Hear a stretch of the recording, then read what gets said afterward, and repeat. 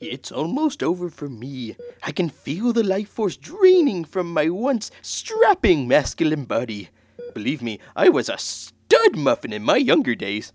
I must share this prophetic vision before it's too late, holy warriors. To begin, a lilac grows upon the moon. It shields the howling wolf of the foul language that awaits in the approaching adventure, warning all sensitive ears to take heed of such profanity. Suddenly, a jet approaches from the Equinox, carrying with it spoilers about Paranoia Agent brought back from the temple. The messenger passes through only for those whose eyes have already beholden such sacred text. At last, the forbidden cries of the Yamandul pop out from twilight waves. Following each stepping stone and connecting the dots, you will find opinions that reflect only the original speaker, no more, no less, that shall not belong to the group as a whole. The story that seems to have ended spins back to the place where it began. No mystery remains unsolved forever, and no answer is without a mystery. Well then, we bid you welcome into the delusions which we've chosen to accept. And now, if you will excuse me, holy warrior, I seem to have misplaced my pants. If you will excuse me a second.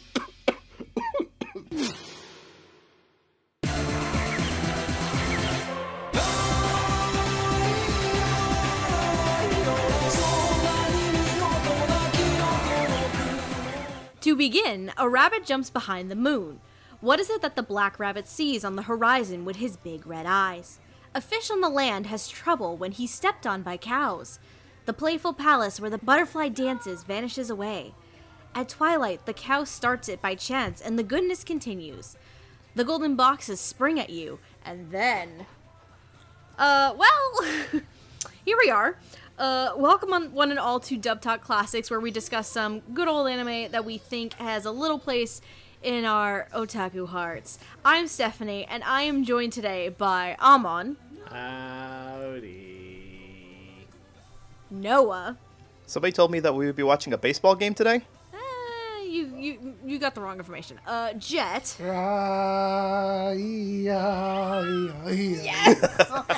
Oh, Jet, I love you. And Andrew. Remember, kids, if you're picking up animation cells from your fellow colleagues, check their fucking pulse. Remember, kids, do not be a Taro. Oh my god, he is literally every group project's nightmare bitch. Oh god, that's right, folks. I'm an idiot and decided to host a 5-person episode to which we will probably have disastrous results. But why would I decide to take that risk? It's simple, really. It's because it is finally time. Time for me to get to talk about one of my favorite anime series of all time. Holy shit. That's right, we're here to finally talk about the 2004 Madhouse series that was directed by the late, great Satoshi Kon, Paranoia Agent. Wow. I know, right? If this is, strangely enough, your first time hearing about this series, here's a little summary. Tsukiko Sagi, a shy character designer who created the immensely popular mascot character Moromi, finds herself under pressure to repeat her success. As she walks home one night, she is attacked by an elementary school boy on inline skates. 2 detectives, Keiichi Ikari and Matsuhiro Maniwa, are assigned to the case. They suspect that Tsukiko is lying about the attack until they receive word of a second victim. Soon the attacker, dubbed Little Slugger, is blamed for a series of street assaults in Tokyo. None of the victims can recall the boy's face, and only 3 distinct details are left in their memories: golden inline skates, a baseball cap, and the weapon, a bent golden baseball bat. Ikari and Maniwa set out to track down the perpetrator and put an end to his crimes, but they will find out soon enough that this case is much more than they expected. Oh. Do you think that they can do this? I think they can do this. Oh, Jesus Christ. No clue, ladies and gentlemen. Who Yes, we directed can this? hope that this isn't a con job. Oh my god. Alright, why did I invite the two of you morons again? That's a great question. Lord. Alright, so yeah, this is the one of four to five-ish, if you count Magnetic Rose, works of Satoshi Kon, and this is the third one we're actually going to be talking about, because we previously have talked about Millennium Actress and Tokyo Godfathers. And holy crap, this is the only TV show he did, and there's a lot more to it. Real quick before we really start diving into stuff, as we like to sometimes point out on classics, so brief history for everybody with the show.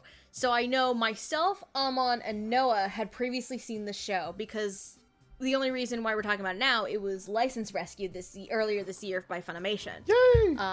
So myself, Amon, and Noah have previously seen the show. Jet previously only saw the first episode, and that was it. Yep, I saw the first episode several years ago. I don't remember exactly through what means I watched it. So I went, yeah, this is pretty interesting, and I just, never got around to watching the rest until Funimation picked it back up, and I was like, oh, okay, I did actually get around to finishing this now. It's like I have a reason to watch it. Andrew, I know when the show got rescued, this was actually your first time seeing it at all.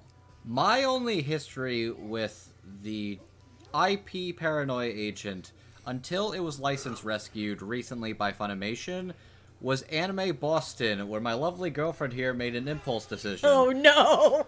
Where she got one of the out of print, what was it, Genion? Genion. Yep, it was Genion. Out of print Genion DVD set for a cool price of a Nintendo Wii circa 2007. Yeah, and I will keep that shit. Love it. I don't care. I watched it with her for the very first time I made him watch it with me. Over the course of a couple of trips, I watched it with her once for the very first time. She got to watch my live reactions. Oh, yeah. Then I got to watch it the second time when it briefly came back On Toonami! on Toonami. I watched it for the second so time. Happy when that happened. To watch and discuss and talk about the dub critically, this is my third time watching this show. I've watched it 3 times in the past, year? Yeah, you basically have. Which is fitting, 'cause I feel like it's the kind of show where you do need to watch it multiple times to get everything that happens in it. There's new details you find every time. 100%. It's really fun. First time I'd seen it was a long time ago. This is going to show a bit of an age. So back before legal streaming was really a thing, we had this thing where we would live stream television shows for an audience to watch with a live chat to watch it. It was actually on the live stream website, and this is back in the old D2 days. For those of you watching who remember that, the Desu Des Brigade, and the person at the time who is now goes by the name of Jacob Chapman was streaming the whole show for Halloween. It was the specially chosen Halloween show to watch, because normally we'd watch a couple episodes of a show, but this one, because it was out of print and it was Halloween, we decided we're gonna watch the whole thing. And we did, and that was a wonderful Halloween night. Yeah. And Amon, your history real quick with the show. It was on Adult Swim, and thankfully I was old enough and had seen enough weird artsy things along the lines of your David Lynch's and so on that I found this whole thing appealing rather than just confusing and off-putting. Because in retrospect, it being on Adult Swim seems weird. Because even in the Adult Swim days, I think they tended more towards, action-y, fighty shows. Shonen-y kind of things. Adult Swim at that time had your Fullmetal Alchemists, your Bebops, your Trigun, your Rurouni Kenshin, your Yu Yu Hakusho. Ghost of the Shell was there. No, Samurai Champloo was there. Yeah, your Rurouni Kenshin was never on Adult Swim. It was only on... No, it wasn't even on Toonami. It was... Well, no, it was briefly on Toonami. I think you're thinking of Yu Yu Hakusho, maybe? Maybe. Yu Yu Hakusho, I think, was on Adult Swim or Toonami, one of the two at the time. It was on both. As I was saying, it wasn't total, but most of those shows do at least have an action component. You can watch a fight scene. This doesn't do that. Amon, you probably just watched a Harumi Chono episode. You took a nice hot sip of tea and was like, ah, yes, that's the good shit. Oh no. MPD for the win. You didn't confirm nor deny it. And Andrew, you know what the best part of this rewatch was? What? Realizing how much of the show I'd completely forgotten in the intervening 15 years. Yeah, like Not it surprising. came on Adult Swim probably about 15 years ago. Yeah, it- like which is weird. I mostly realized that a lot of my memories of the show, while not inaccurate, were often kind of. I remembered less than I thought I did, and I also thought the order of the show was a little different, which is It interesting. had been a hot minute. Oh, my entire concept of how the show is paced is wrong. Oops. My history with Paranoid Agent is very, very weird. I also first watched it on Adult Swim when I was like 14 years old, and Little Slugger gave me fucking nightmares. You're kidding. That like preceding weeks, every time I would try to watch it, and I hear the music of like I know Little Slugger's coming, I would change the channel and like wait for a few minutes and hope that I'm good. But despite that, when I got into college, I actually rewatched the show with a group of friends in gaming anime club kind of deal. I rewatched the show with them, and then I just fell in love with it right off the bat all over again and became a fast favorite. Boo. I expect better from you. Listen. Listen. 14-year-old Steph was still discovering what anime was at that time. No, the bat pun. Did you not do that on purpose? No. Right off the bat? No. That was an accident. Oh, Jesus That Christ. was an accident! oh, sweetie, I'm so proud of you. That was already. an accident, I swear. I just realized, I'm like, wait, I did that? Anyway. Continue. Swing and a miss. No, but ever since then, I just fell in love with the show, and the more I dug into Kon as a director, writer, creator, I just fell in love with his work more and more, and you have no idea how long I've been wanting to do this show, but I've been waiting for it to get rescued, hoping and praying it gets rescued. Now I can push my dream of Monster getting a licensed rescue. I mean, look, we've already had the impossible happen once this week. Oh yeah, that's true. The impossible that Megan is jumping for joy over now. What? No, Fist of the North Star got licensed. That too. 2020's been a goddamn weird year, man. Enough about that. So, as always, we're going to be covering the series from start to end, discussing the casting, performances, and if the dub still holds up even today. Again, I have been waiting over a goddamn decade to see this show return, so let's not wait any longer. We're going to start with our ADR staff. Now, this one's a little bit different. We have an ADR director, and we don't have confirmation of a script writer, but there is a staff position called ADR script editing, so we're going to go with that one.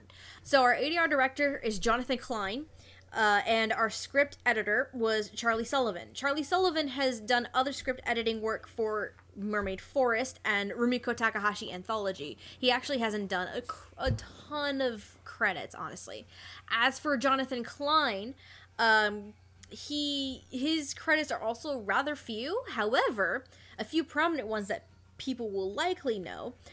We have Melody of Oblivion, Technolize, and Haibane Renmei.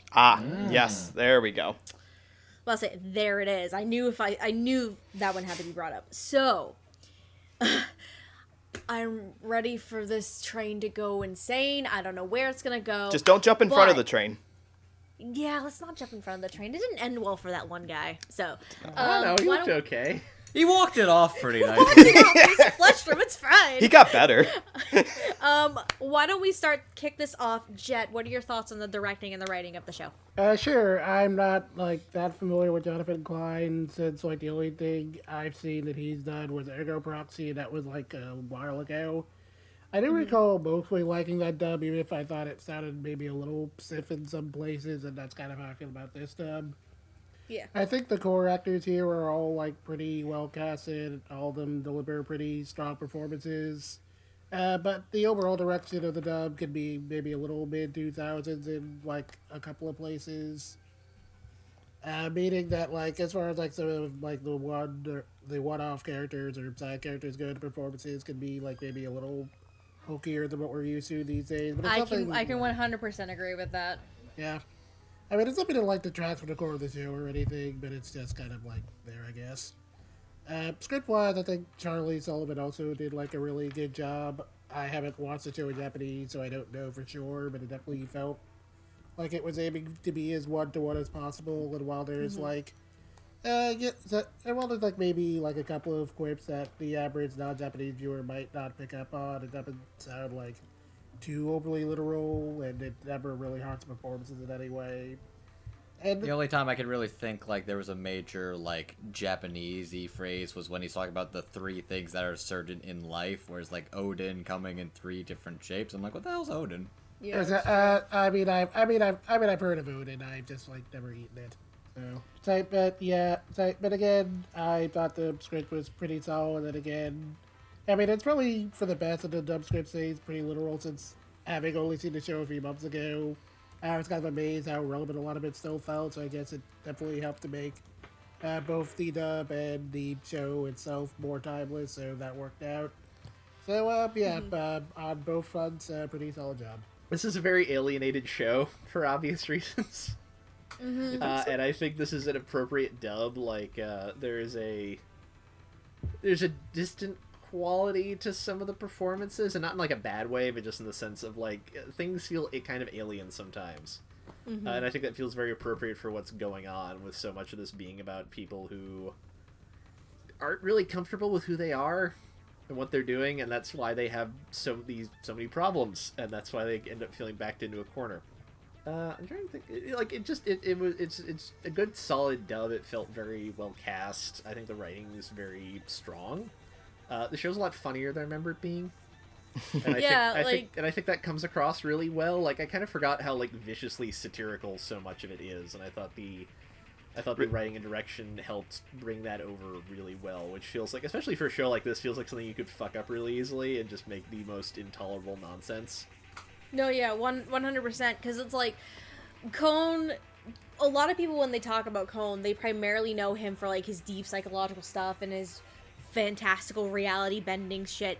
People don't also know that he's good at being very satirical about Japan and Japanese society too. And that's one of the things he likes to do. Like he said in an interview that he said like all of his stories, and you can look at all 5 works that he got produced, was that he begins with a matter from real life, and that could be like homelessness or sleep apnea or what be you, and he says, and then moves from there to something bigger, create a link to a higher sphere. So yeah, that should be just as renowned for his reputation as his weird, like you said, reality bending shit.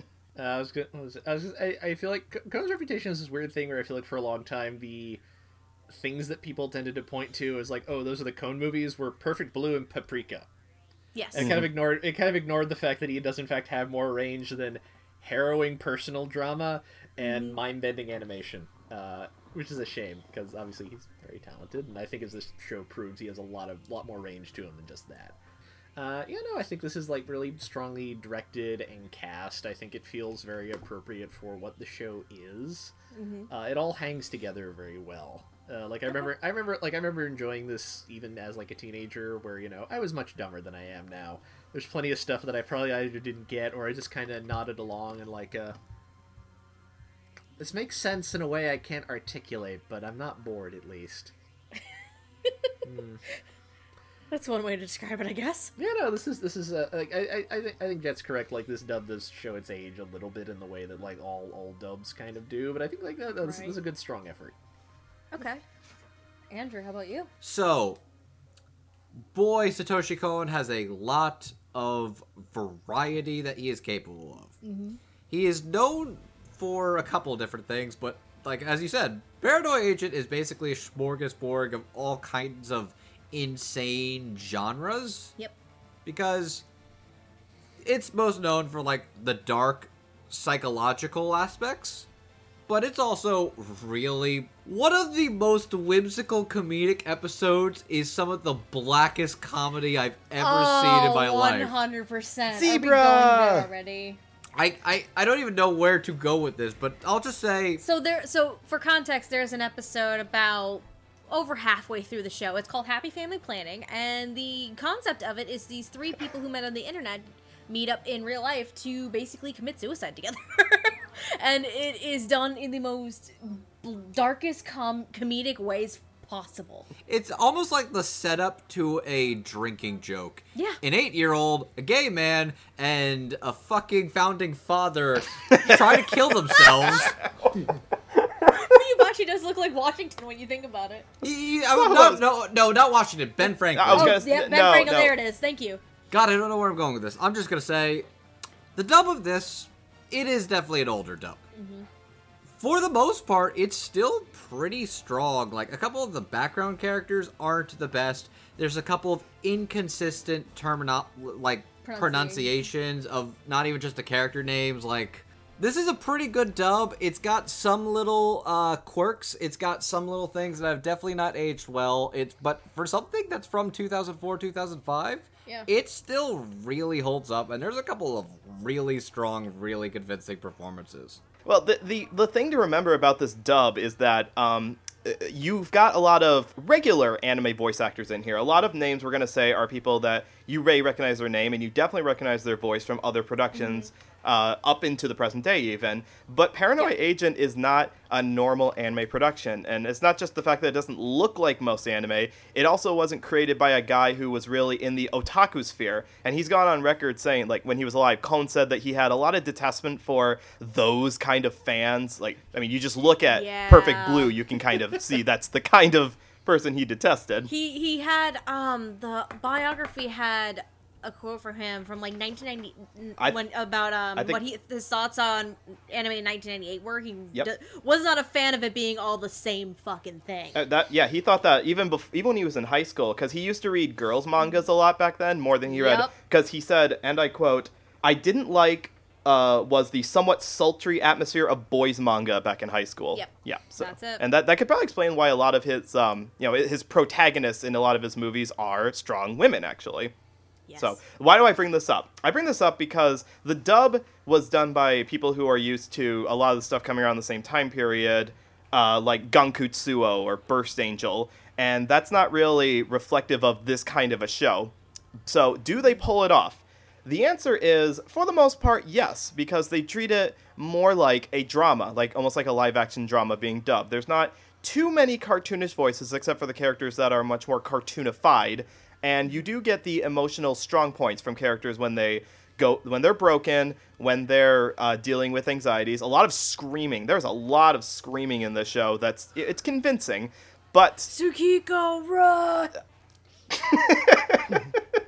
Tsukiko, that final episode, that did kind of break the giant Moromi inflating. It's like the whole world's gonna be destroyed by a talking dog. Oh no, here's the line. The world is about to end all because of a goddamn puppy. Yeah, there you go. Yeah, but that's a good point. That to the adaptation of the script, that the script is not like 100% faithful. It is believably tailored to sound natural in English. Some like colloquialisms are tossed in. Characters sound believable in the accents they have, and there's not really any honorifics in there. And they even go to the trouble of pronouncing Japanese words correctly. After this, we're gonna go listen to some karaoke. I'm gonna kick your ass. Yeah, you and what Slugger? That's actually He does have a bat here in his I got a room. Blue's Clues baseball bat with enough force it will leave a small dent. That's a good, actually, to bring up a point about the adaptation. In the Japanese, like if you translate the Japanese literally, the villain's name is not Lil Slugger, it's Shonen Bat. It's Shonen Bat. Yeah. So and that would sound a little silly if you said that continuously in the dub. So I'm glad that they changed it to Lil Slugger. It sounds much more believable for the rumor mill. So Shonen Bat sounds like a publication. I mean, if they translated that straight, it would have been Bat Boy, and that's No. They would have run into DC copyright. That would have been fun. That's a good point. No. They would have run the copyright from the World Weekly News and their character Bat Boy, who was found in a cave. This is true. You're such a nerd, Amon. I love you. You're That's one why of the we good have ones. him around, because he's great. He's good people. He is good people. Anyway, Noah. But yeah, that's my point. Is that I want to give props to the staff for taking a very unconventional media that just happened to be animated in Japan. It could have been made in live action and made it work with their regular staff and writers. So yeah, I want to praise on that. I'm not gonna probably add too much to everybody's thoughts because it's been pretty much well rounded at this point. So I keep saying this over and over and over again. I love this fucking show. No, really? I love this show. I love this show so much. Everybody, TLDR, please go fucking watch Paranoid Agent. Like, my final thoughts right off the bat, please go watch Paranoid Agent. Just do it. Kon is a very interesting person in how he creates his works and the different ideas and themes and his look into Japanese society. And in terms of the writing, I'm going to start there. I'm going to repeat what everybody else basically said. It's not a one-for-one translation, but only because they need to make some adjustments for a Western audience. So again, the whole Shonen Bat to Little Slugger thing comes to mind here. There are weird pronunciations. I completely fucking forgot that karaoke is the actual pronunciation, so I can't be too mad at that anymore. But I can be upset at Kawazu mispronouncing two different things to me, and it being very jarring in the first episode. Those being Maromi instead of Moromi, and what was the other one? Kawazu instead of Kawazu, or Kuwazu, or it was a weird pronunciation of his own name. I'm like, what the fuck is happening? But that was the only minor gripe. Direction-wise, I really enjoy the casting of the show. There are a lot of actors in this show that we obviously know of 100% nowadays. There are other actors that barely did any anime at all, then went on to do other things. Some of these are interesting, and I got additional credits for some people because of that. But I will also agree that this is a product of the mid-2000s, so some of the minor characters in the background roles aren't the greatest performances in the entire show. They can be a little rough and sometimes jarring. I mean, those fucking high school valley type girls that you see throughout are kind of obnoxious. Drive me nuts. All of these characters have problems in their own fucking way, and there isn't probably a single character that you will like. However, there's at least going to be one single character at some point in the show that you're going to relate to, which is probably one of Kon's major goals. Andrew had shown me this video from Super Eye Patch Wolf, and it was his analysis on Paranoid Agent, and he brings that part up where basically you may not like all of these characters, but there is going to be at least one character in there somewhere that you are actually going to relate to and the things that he's going through, which is very interesting. No, but directing and writing front, I think it's relatively solid, and for the most part it still holds up today, even though there are some minor issues that do date the dub a little bit. The show itself is not dated, though, because another point that Super Eye Patch Wolf video states is, in its own way, Kon essentially predicted our very big reliance on social media and technology for information and the creation of this mass hysteria, which is very interesting, actually. So something like that kind of concept, it definitely holds up in today's modern day with all the different social medias, and it's where we primarily get our information now. So 100% please go check out that video from Super Eye Patch Wolf. It is very informative. It's like 25 minutes or so. I think otherwise than that, we are good to move on to our first set of characters. Before I move on to the characters, I am going to make this note very clear. Two things. One, we already said it. There are going to be spoilers again throughout the entire episode. Some of the things we're going to talk about with Paranoid Agent, you absolutely cannot do without spoiling something. 100%. No, sorry. So please be warned about that if you have not seen the show yet. And two, admittedly, at least half of the characters that we're going to be discussing tonight, they may be familiar voices to us in the industry. However, when they did Paranoid Agent, they were credited under pseudonyms. We are going to credit them officially under their pseudonyms. However, if we accidentally slip up and say their real names, I'm not going to be mad. Because let's face it, we all know it's been 15 years since the show was dubbed. So at this point, it's pretty well known that these actors have done these roles at this stage. But officially, we are going to make sure that they are credited under their correct names, even if it's a pseudonym. That sound fair? Yeah, totally. Right. Okay. So, our first set of characters. We're going to talk about three of our minor characters that kind of recur throughout the show, with one of them being the undercover badass in the last third. So we have, appropriately named, the old man, the old woman, and Misai Ikari. The old man is a old man who was injured by Kawazu from a traffic accident of some sort. He's in the hospital. He's also a little kooky. Throughout the course of the show, he's seen as this sage or this grand master with these predictions of things to come. The old woman is a homeless old woman, and she actually is a witness to the first incident of the Little Slugger attacks, i.e. Tsukiko Sagi, which we will get to much later on. And Misai Ikari, she is the wife of Detective Keiichi Ikari, who we will discuss much later on. She has a very, very delicate heart condition, and again, she is the undercover badass of the whole fucking thing, because in episode 11, No Entry, that is the episode where she is actually introduced in the entire show, she basically stands up to Little Slugger as he's trying to attack her. Your favorites could fucking never stand up to, like, a concept like him that hard, that ruthlessly. It is great. So good. So good. But voicing these characters, getting into that, as the old man, we have William Frederick. That is the name that it is credited under. It is in actuality William Frederick Knight. He has voiced characters such as Tofu Kuji in Strawberry Eggs, Gordon Rosewater in The Big O, and Daisuke Aramaki in the Ghost in the Shell franchise, including Standalone Complex, and I think the films as well. 2045. Yep. Yep. The old woman is Melora Hart, who has voiced characters such as Kyoko in Akira, the streamlined dub of that. Stio Kamaki in July. Wow. What the fuck? Stio Kamaki Jirai in the Tenchi Muyo franchise, I think is the name. I might have fucked that up. And Sharon Apple in Macross Plus.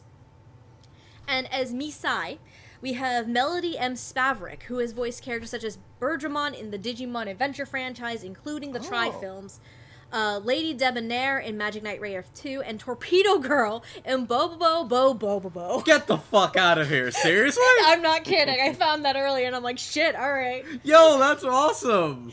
Why don't we kick things off? Let's kick this off with Noah this time. What are your thoughts on these performances? Well, I'm glad you grouped these three together, because it's good to see the older characters seem to be the ones who resist Little Slugger's influence the most here. Like, we got the old man who is prophetic in kind of explaining what's about to happen. And sure, he's reduced to speaking in, fortune cookie metaphors, but it's still kind of a fun way to be the preview for each episode. And that's really where he shines. Like, it's not in the show proper, it's just in the prophetic vision portion of the show. Side note, never skip the prophetic visions at the end of each episode. And I mean the end of each episode, including episode 13. Yes. Never skip them. Oh, They are definitely not in amazing. episode 13. Definitely We not get a episode treat 13. in the very end of the show. I definitely appreciate that you made me sit through them, because it was kind of build up for the last two, which really fucked me up, because the episode 12 one fucked me apart. I'm like, what? Steph, we need to finish the show right now! Yep. Yeah. So yes, thank you for not putting the show on Netflix, or else nobody would see it. Anyways, Well, technically it's on Netflix in Japan, but I digress. that's not the point. The point is that William Fredrickson is a pretty bomb-ass voice actor, and he's just got that consistent, mysterious warble to his voice that makes everything he says really fun to listen to. And it's not just the fact that what he's saying is like mysterious and you're trying to piece together which animal relates to which character. It's just that it's the kind of voice that you may hear in an everyday person, and it's not super cartoonish while still being good. It's going to be well acted too. I don't have as many notes, unfortunately, on Melora, because she doesn't get too much to say. Like, to be fair, the thing I remember most about her is taking that huge drag of cigarette when we see her house. Yup. Which She's like, she's like, the smoke oh man, that's it's so good. Haven't had one of these in that so hit long. the spot. Hit the spot. I don't care if this takes me out. Take me out with the suicide cult. I need my smokes. She wasn't even part of the suicide cult. What The fuck old are you woman talking is about? like the anime personification of that one video of like the owl going, drugs, drugs. Drugs. Drugs. How many smokes does it take to get to the bottom of this garbage bag? Let's find out. 1. Yes. 2. 2. Anyway, so yeah, she did a good job. I just don't have very many notes on the performance portion of it. It's not like it was distracting where I thought that it needed to be done differently. So I guess that in and of itself is a good enough compliment. But yeah, let's talk about the MVP, or should we say the MMS, which is Melody, Yes. because that entire section, and I remember having a bit of a qualm with her section when I saw it the first time years ago, because she's basically explaining she devoted herself to being a good housewife. And I remember being kind of a more of an edgelord person back in the day and thinking, Oh god, Noah as an edgelord is a terrifying prospect. not super hardcore, but just thinking that's a little condescending for a woman to only want to be a housewife.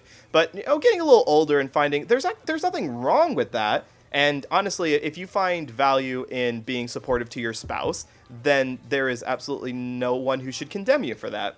So her entire shtick, like Melody's entire shtick, is that she just sounds nice. She's like this calming, thoughtful voice who's come to peace with the difficult life that she's had.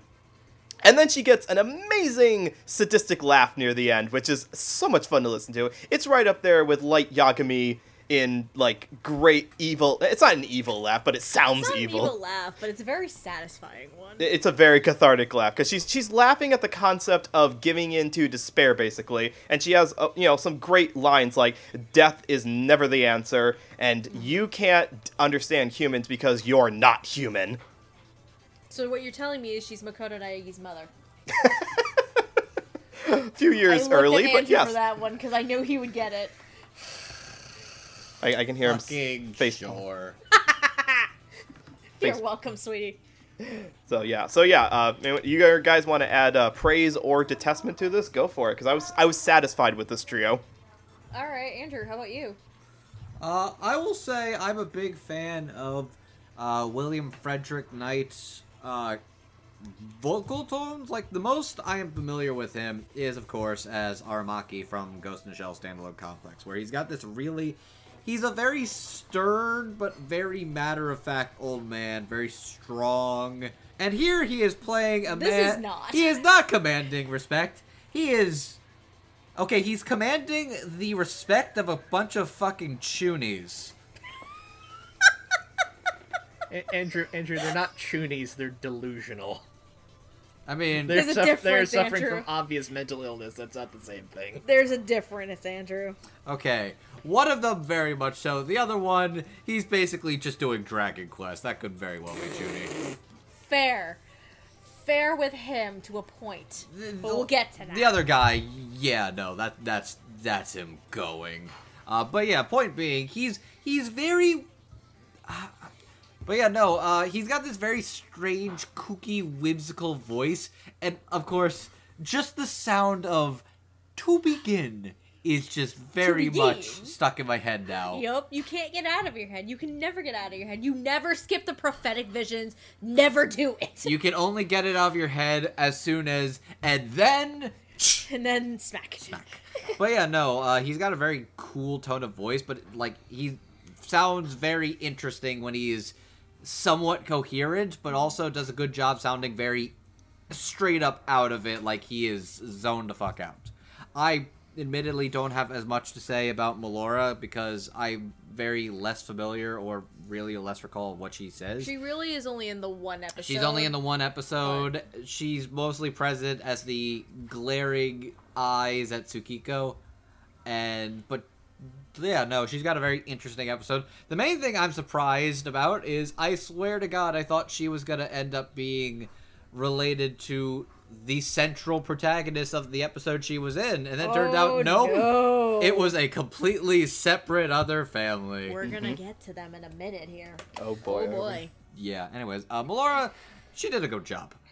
Melody. Holy shit, Melody's amazing. Like, she's basically in the last, like, third of the show, and she steals the show hardcore. Yep. When she literally sees defeat and despair in its face, She just takes a sit down, gives him a lecture, gives him her life story, and then just berates the fuck out of him. Yup. And it's so satisfying and it's so great. And she is basically just giving a whole spiel about human nature and that we will not give into basically empty platitudes and we will fight through tooth and nail and overcome adversity. Suck a dick, you fucking brat. It's so good.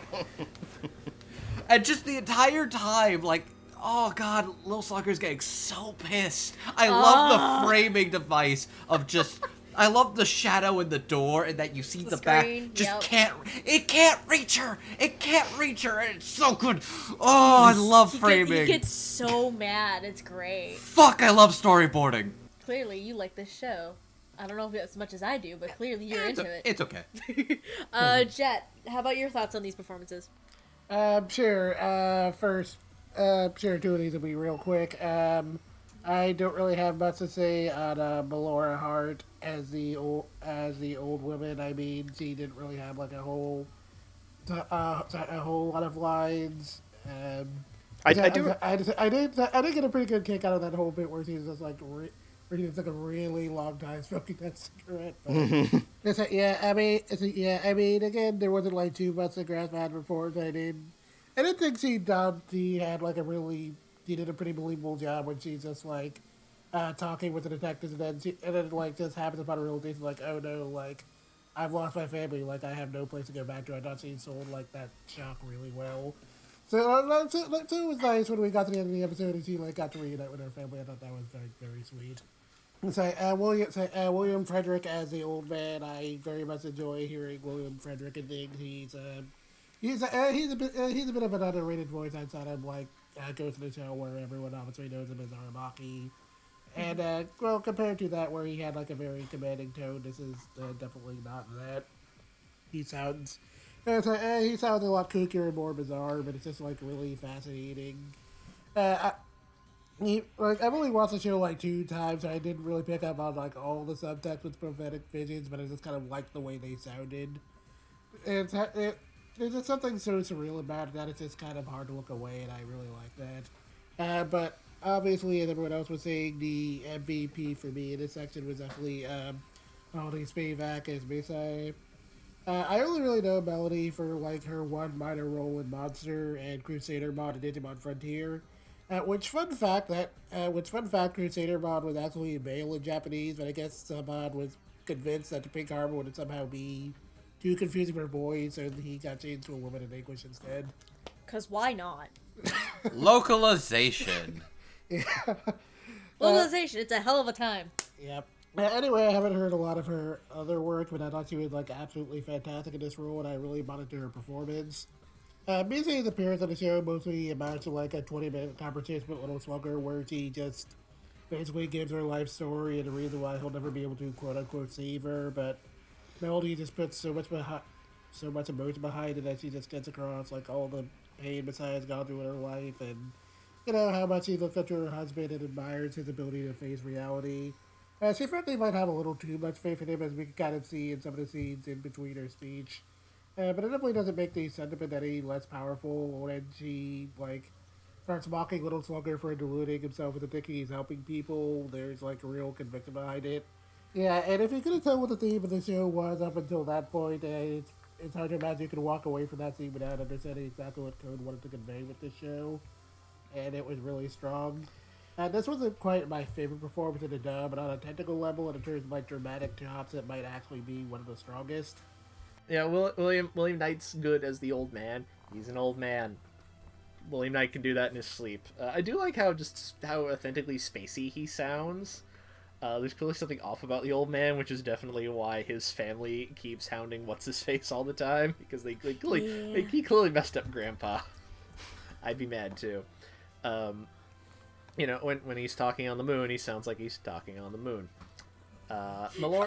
Okay, you can't actually talk on the moon because there's no air on the moon. You act like that matters in this show. Science! Melora does a good job as the old lady. She shows up briefly and she gives a good, nice performance. And yeah, Melody's really good. It's really funny watching Little Slugger not be allowed to do the one thing he exists to do, which is hit people in the head with a bat. Because why would we let you do that right now, Little Slugger? Come on. Well, it's just it is. I think as we pointed out, all three of these people are the people that are kind of most resistant to Little Slugger, and it is interesting that seems to be partially because they are either kind of unmoored from reality to begin with, homeless, or dying. So it's like, what fucking corner are you gonna back them into? They're already at their lowest. Like, their lowest is their baseline existence. I think especially Melody's character, I think there's a sense that she has finally come around to the fact that, like, she's going to die. You gonna die. But, like, her and her husband have been there for each other for all this time, and isn't that worth it? Isn't having a life with someone you love worth it? They have endured because of each other. Individually, they have not done this well. It's sweet. I'll start with Melora on this one, because Melora really is only prevalent while the old woman is it's weaved in a little bit throughout the course of the show. She's really only prominent in the one episode where we learn, so I saw what happened to Sakiko, you bitches. And where are my notes? She's sweet, but she's such a down on her luck homeless woman, and again, I find it so, like you guys said, it's so funny when she takes the drag of the cigarette and like for the long ass time, but she's also so sweet when she's reminiscing about her granddaughter and all this fun stuff. And William Frederick Knight as the old man. He's a fun guy who's some sort of mystical prophet of sorts. Like, I don't even know. He's just, like, he's just a little old man, but like, to a couple of characters, he's apparently like the grand sage of all things holy and knows all or some shit. And it's those moments where William Frederick has to portray that I think it's the most fun for him, because otherwise he's just a crazy old man writing formulas all day in the fucking parking lot with chalk. Like, oh no, he does it inside too at one point. No, he does.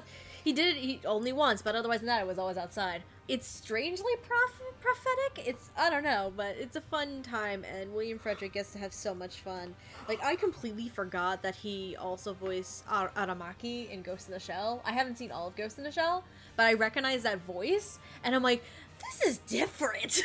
I don't know how I feel, but it really works nicely. It's so much fun. Melody as Misai. Melody as Misai is so much fun, because, she's very soft, she's very kind, but you can tell, especially during episode 11 where she is initially confronting Little Slugger, that she's just very exhausted, very tired, because she's lived this life with so much complication because of her delicate health, and she's not able to have the life or give the life to her husband that she would want for him. So it's very sweet, very gentle, very kind. But goddamn, did she turn to a badass real fucking quick, and is like, no, you ain't gonna kill me, bud. That ain't gonna be how it works. I am not gonna do that. Fuck you, fight me.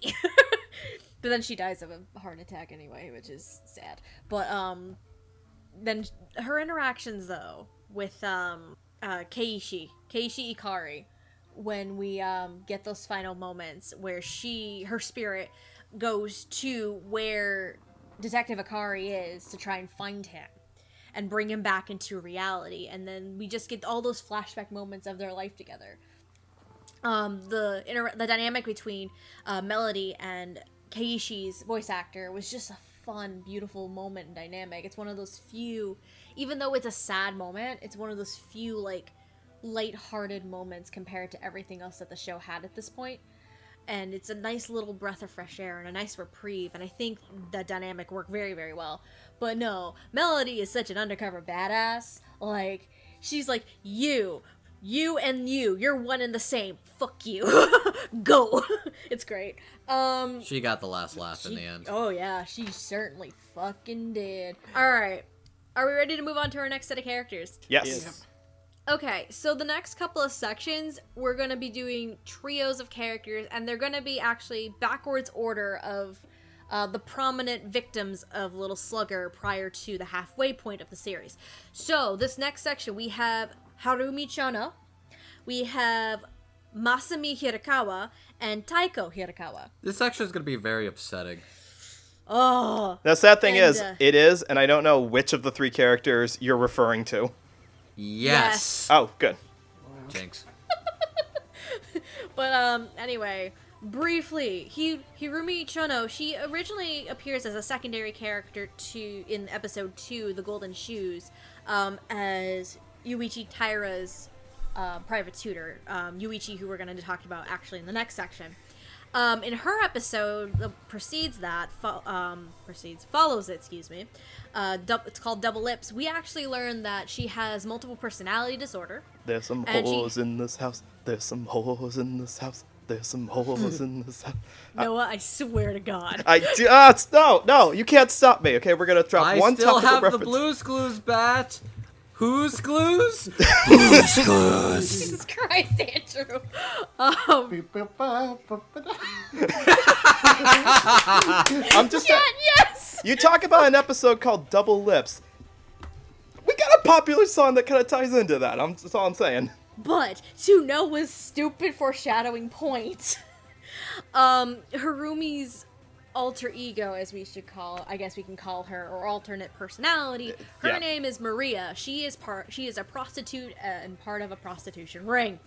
And her episode basically is her turmoil and her fight between Harumi and Maria, basically, is the summary of that episode.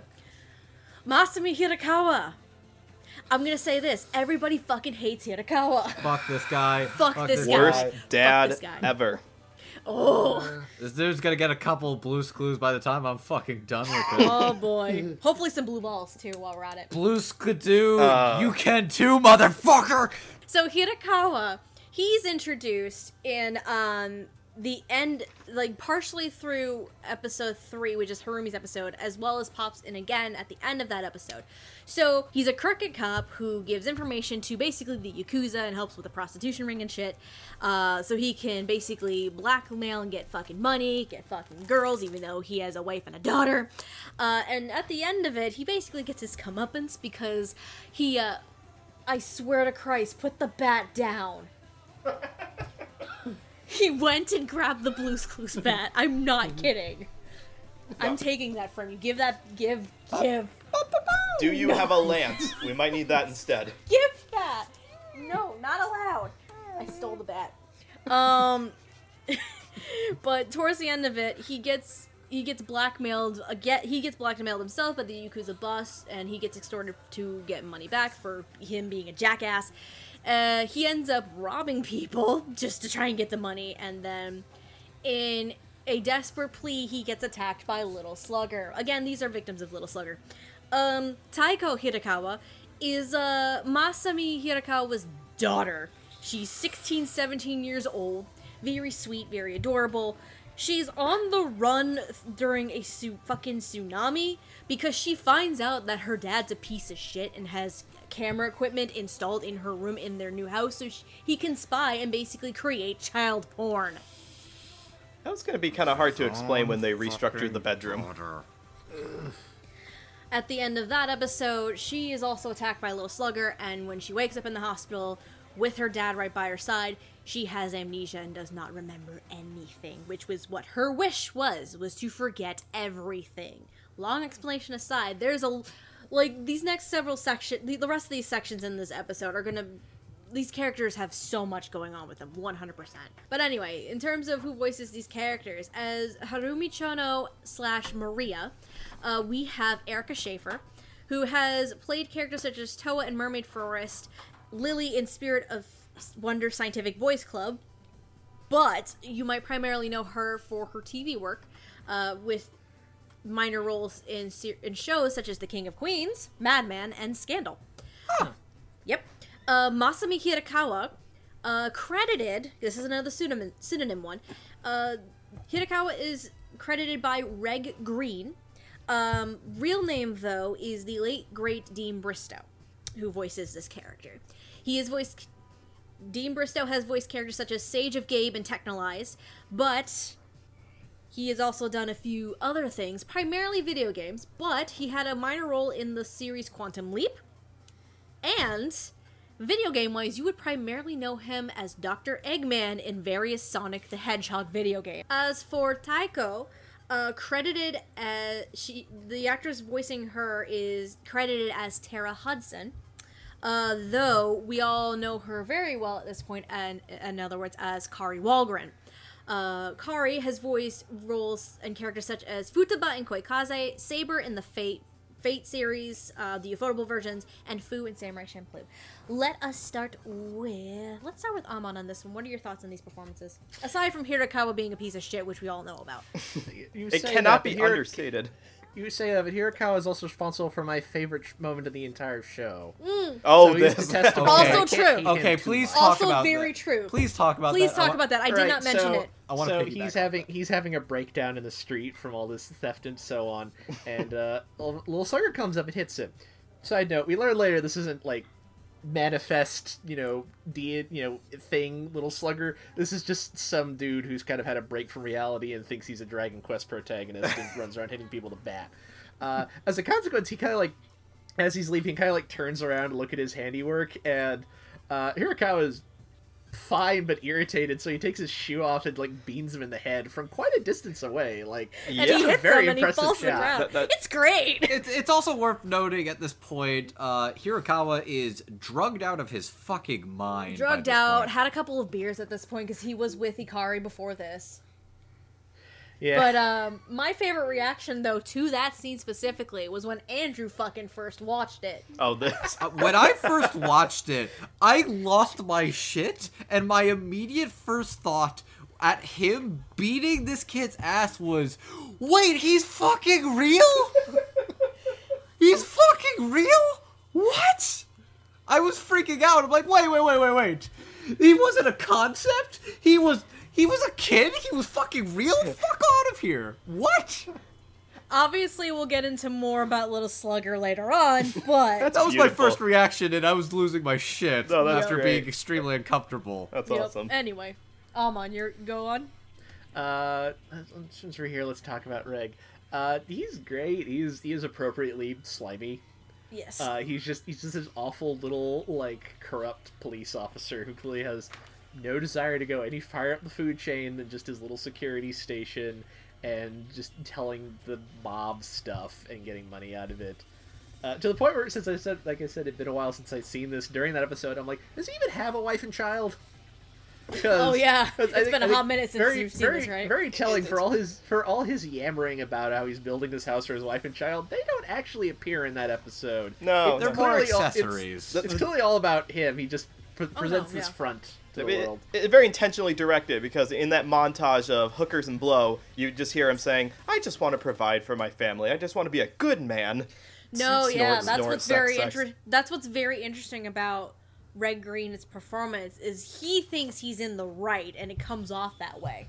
Well, I feel like that's part of that's well, no. I think part of the I feel like part of the reason that he's the one guy who fights back against Little Slugger, even though it's like real kid Little Slugger, is that he's also the only guy who doesn't think he's doing anything wrong. Yes. Like He thinks he didn't do anything wrong. He think that's why he gets back up again, because he's in a corner, but that's because he owes the mob money. He doesn't think he's doing. What am I supposed to do? Let the mob kill me? No. And it's not even like, oh, the mob's gonna kill my wife and kids. It's more like, they're gonna come for me. Oh yeah. Yeah. He doesn't pretend. He does care a little, clearly, but like he's very about him. Mm-hmm. He's about him. I think Reg just pulls that off really well. It's just the right level of like slimy, but also like clearly way over his head once things get bad. Yeah. It's a good performance. So Kari gives just a heartbreaking performance. She's so excited. They have a new home and things are going well, and she's gonna leave a nice present for her dad. And then it all just goes so poorly. Yeah. She means so well. It's really heartbreaking. Like, she's just this nice peppy teen girl where things are going well, and then she finds out something she probably would not rather have. See, this is clearly made in the time before, like, having passwords on your computer was kind of mandated.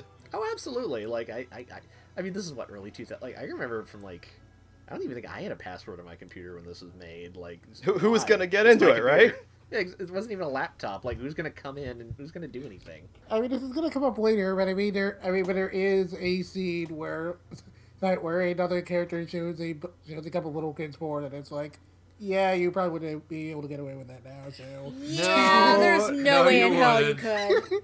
Not at all. And it's, again, another piece of shit character. Oh yeah, Kari turns in a wonderful performance that just it hurts.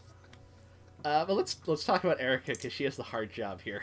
Yes. Because she has to 100% play she does. Harumi, and she also has to play Harumi's alternate personality, whose name is escaping me right now. Maria. Thank How you. do you solve a problem like Maria? You try How and do you throw- make try and throw- 10K on the side? God damn it. Erika turns in a really good performance. Like, you get a very strong sense of what both of these characters are like. Both in Harumi's just like, she's a nice girl and she wants to get married and she's good at her job and she wants things to just be simple, and she's very, very repressed.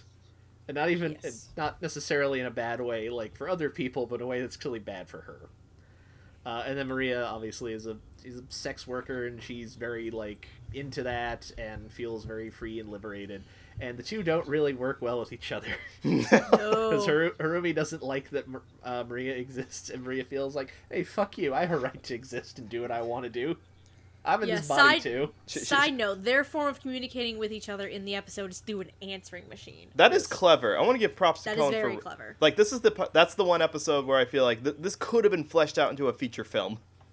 You probably could have. Yeah. It would have scared the shit out of me. But I think she does a very good job of making them sound distinct, but also it's like this does feel like the same person somewhere in there, even if it's not like, yeah, I don't know. Like, if it does feel like there's a connection here, even though these are two radically different individuals who unfortunately share the same body and all the problems that causes them. Right. As you do. No, I think As you do. she gives a really strong performance, and I think she especially has one of the harder jobs because of that. Like, she needs to both make these characters distinct, but also make it feel like, okay, yeah, this is still the same person at the end.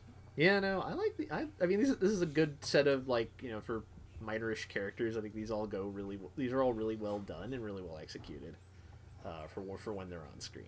It's good stuff. Okay.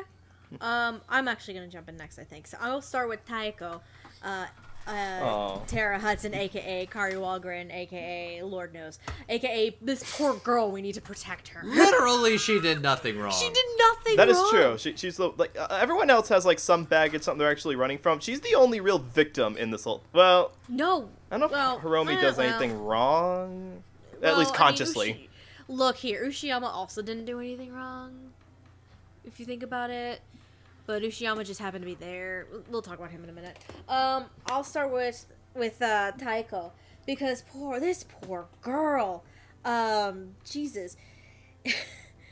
She's so, first of all, as baby Taiko, because much of the episode throughout the course of it is a mix of the detectives talking to the old woman, like we said before, but Taiko also recalling all of her experiences as a kid growing up with her dad, whom, if you've never seen the show before and you watch it the first time, you might not pick up right away that Hirakawa is her dad until the end, when you actually get the reveal that it is him. Well, I mean that was very intentional. Like they don't show It his is face. very intentional. Or you could be like Andrew and pick up right away that that's their dad. There's enough clues, There's but there's enough enough clues. plausible deniability. Yes. Kari is sweet. She's adorable. She's so sweet as Baby Taiko growing up. That's the point I'm trying to make in this. She's very sweet and little and just such a cutie pie when you're growing up. But then when you get to 17-year-old Taiko and she's on the run and she's discovered that her dad is a horrible, perverted person. I mean, that's the only thing she knows. She doesn't know any of the other shit that he's done at this point. She just suddenly feels so tormented and betrayed and just disgusted by her father, and that comes across in the performance very well. Going into Red Green as Papa Hirakawa, this piece of shit. This awful human being. Like I kind of said a little before when Amon was talking about him, he thinks he's in the right. And it does come off in the performance, which makes it all the more uncomfortable and creepy. And like, I want to punch this man. He's a horrible person. And then once you get a bit more into the story and him being extorted by Yakuza bosses for squeezing too much out of this one guy, you really start seeing him just slowly like become this desperate human being, and Red Green just sells it just wonderfully, and it's so fun. I think one of my favorite parts in that whole episode for that performance though is after he took the drug that the Yakuza boss gave him and he went to go rob this one apartment. Oh god, that scene. Because not only is it shot very well, because it's side by side, the actions that Hitakawa's doing, it's shot side by side with a manga that has been popping up throughout the course of the whole show, of the episode, excuse me. It's very Fist of the North Star. It's very Fist of the North Star, thank you. But it's like a side by side, like, this is how I'm registering, this is how I'm going to process this. And then, oh boy, I know Jet will agree with me on this one, because I think he's the one who mentioned this. He's like, oh god, that line makes me so uncomfortable. When the teenage daughter of the couple comes back, and Hitakawa comes around from the corner, he's like, I want you to call me daddy. And I'm like, oh no. I just want to rip off all of my fucking skin. Okay, now that's what I noticed. I noticed that, I picked up on that, like, earlier on in the episode when he's like with a prostitute and he was... Oh yeah. That's not the first time he said it. Yeah, you're right. But still, it's so creepy. Like, it's so fucking creepy. Every time he said, call me daddy, you could tell that there might have... It was a clear hint to some underlining situation. And then, of course, we find out about Taiko. But Red Green just fucking sells it so hard. And I want to punt this fucker into the sun. Erica Schaefer as Harumi Chono and Maria. Amon is correct. This is probably the most difficult role in the entire show, because it's two different personalities. You have to make them distinct, you have to make it work, and you also have to fight with yourself, which that wouldn't be an easy feat to fucking do. And I think Erica actually does really well, and she makes them the personalities distinct. As Harumi, Erica is quiet, she's shy, she's soft, she's very reserved. And then as Maria, she's very spunky, she's no nonsense, no bullshit. And she knows what she wants, and she wants to be free. The end of episode 3, the words, I want to be free too. That is what really hits home right as Maria is coming for Harumi and wants to basically fuck some shit up. Because she doesn't want to go away, because Harumi's trying to force her out, instead of Maria just going on her own. And a role like that is extremely difficult, and I commend Erica, because this is one of the few anime roles she's ever done, and I really commend her on it. I think it worked very, very well, honestly, with those distinct voices and personalities. Okay, so I'll start with Tara Hudson here as the daughter. I thought she did a really good job here. I mean, she didn't have like a whole. I mean, well, we saw more of her as like a kid than like as a teenager, but I thought she did a really good job of making her seem sweet and innocent. Like, she very clearly cares about her family and very clearly loves her dad, which makes it all the more unfortunate when we learn her dad is creeping on her because, she definitely sells the trauma of that very believably. Like, the way she flips out over that felt very authentic, and when she just like decides she's fed up with everything, you really feel that trauma. So I thought she did a really good job there, and that whole story was just very, very deeply unfortunate. Mm-hmm. And on that note, I guess let's talk about the dad, because boy, this guy made my skin crawl is kind of an understatement, because he's a total slime ball. Boy, howdy, is he a slime ball. I'm obviously not like too familiar with Red Green's other works, since it's all older than I haven't like quite gotten around to. but I thought he had like the right handle on Masami. In public he makes him come off as like a fairly respectable if kind of bubbling cop. Even if you can tell right away Keiichi maybe has like a little too much respect for him. But Ray's performance kind of sells that whole false nobility pretty well. That you can at least kind of see why other people might fall for it. But behind closed doors, he's a pedo creeping on his own daughter. He's helping mobsters run a prostitution ring and literally robbing the elderly when he finds himself in too much sense to the monsters he was scamming. And Ring just manages to make him come off as like an obvious prick in one of those moments. But what makes the character fascinating or frankly kind of more disturbing is how much he buys into the image of the quote-unquote ideal man he kind of puts out in public and never quite realizes how ridiculously far he's fallen from that until it's too late. And when he finally does, like, kind of realize what an honestly disgusting person he is and how much he wishes someone would punish him, like Rang sells that whole mental breakdown really well. And it would almost be enough to make me feel sorry for the guy if, he wasn't, like, utterly pathetic and pretty awful. But Ray really does know how pathetic he is. And while we don't know, like, the full extent of the comeuppance he got, since, he's not exactly the focus of the show, I'm glad this character got basically nothing he wanted because he is terrible and he deserves nothing. Yep, he lost his house. He basically lost his daughter because she doesn't remember jack shit. He got his comeuppance. And in the very end, I think he lost his mind too, because the last thing we see of him is just kind of like comatose looking up at the sky. Yeah, he's with Taiko at that point. Okay, and lastly, Erica Schaefer as Harumi. I'm not super familiar with Erica Schaefer, but I thought Harumi's story was probably like one of the more fascinating of the episodic ones. Stuff about split personalities can be really terrifying when done right, and Satoshi Kon really knew how to make this scary.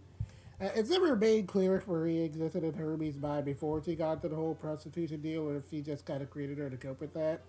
But I think in a lot of ways, like leaving that up to interpretation just kind of makes it more terrifying. Yeah. Yeah. When we first meet Harumi and learn about her deal, it kind of seems like, she's at least handling her condition as best she can, and Erica does a really good job of playing it up and kind of making her come off as reclusive and awkward. And then Harumi gets a fiance and wants to leave Maria behind, but no matter how hard he tries, Maria just keeps coming back.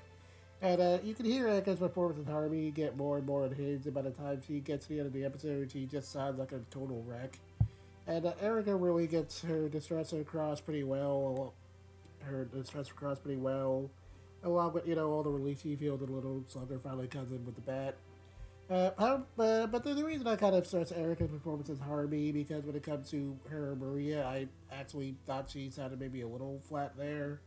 Okay, that's fair.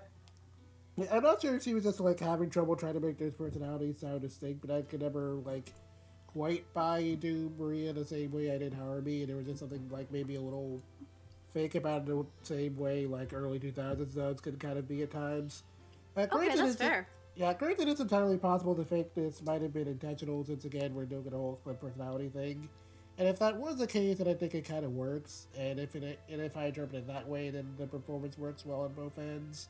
But since I don't totally know if that's what the intent was, I can't, like, totally endorse how it sounds. And Erica doesn't have, like, a lot of other anime credits, so it's not like I have any, like, real points of comparison. So, basically, Harumi, I liked. Maria, I'm a little more mixed on. Noah, anything to add? So, did we say that the Masami is a jerk yet? Did anybody say that? I don't think we got that point across yet. No, I don't think we have, but if you want to say it, that's fine. I don't think we've hammered in the point hard enough. No, we haven't hit that home run yet.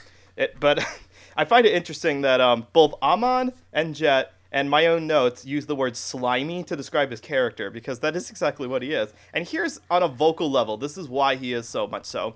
Because when you are a full piece of shit and you're trying to hide it, you put on a nice guy voice, and that is exactly what the guy does. Like, when he's in the company of people, like, he's having a conversation, like, he's having drinks with, Keiichi, he has, like, this, like, nice, wholesome voice that's, very, reserved, like, very professional sounding, and we know from, throughout watching the whole episode that that's not his personality. He's not good-natured individual. He's not try to bring in the bad guys because we're trying to protect the community. So I think Reg really nailed that aspect of him, that put on a nice guy persona to hide who he really is. Because we see, the more broken part of him, especially when he's like breaking into people's houses with the mask on and he's like quoting scenes from the manga that he's reading. It's like getting really it's so unsettling. It is, but it kind of to the point that you guys were making earlier about how there's some levity in the show. There's like dark humor in this. Those scenes aren't scary. Like I don't get the feeling that he's going to hurt this couple whose life savings he's stealing. It's just kind of funny. I disagree about that. I disagree. Only not funny. They're getting robbed, but like I'm sorry. The direction plays it up so that. So I'm gonna say this. I can kind of see where Noah is coming from, with a mix of like how that scene itself is shot with the manga panels, and how his reaction, especially since this guy is on drugs at this point. Mm-hmm. I can see where Noah's coming from. I don't think it's meant to be scary, but it's at least meant to make you uncomfortable. Right, yeah. Like I totally believe he meant to hurt those people. I mean, he could have. Like, he had the opportunity to do that. Probably even the daughter, which let's not even go into that. What? No, let's not go into that. No, I don't want to speculate that. Point being is that this guy was like obviously supposed to be the most detestable character in the whole cast, like the whole cast. Like there's no argument. So you can't even be like Little Slugger's not even more detestable than fucking Hirakawa. That's sad. That is really sad. Because at the very least, Little Slugger helps some people out. Maybe not in like the most healthy way, but he does help get them out of their situation sometimes. This guy does no good for no one. Little Slugger has cool skates. This guy does not have cool skates. Little Slugger 1, Hirakawa 0. Hirakawa -1,000. Absolutely. Pull up that marker chart from Moana. Just 1 for Little Slugger, -1,000,000 for this guy. So yes. I think we beat into the ground that Reg did a really good job on this.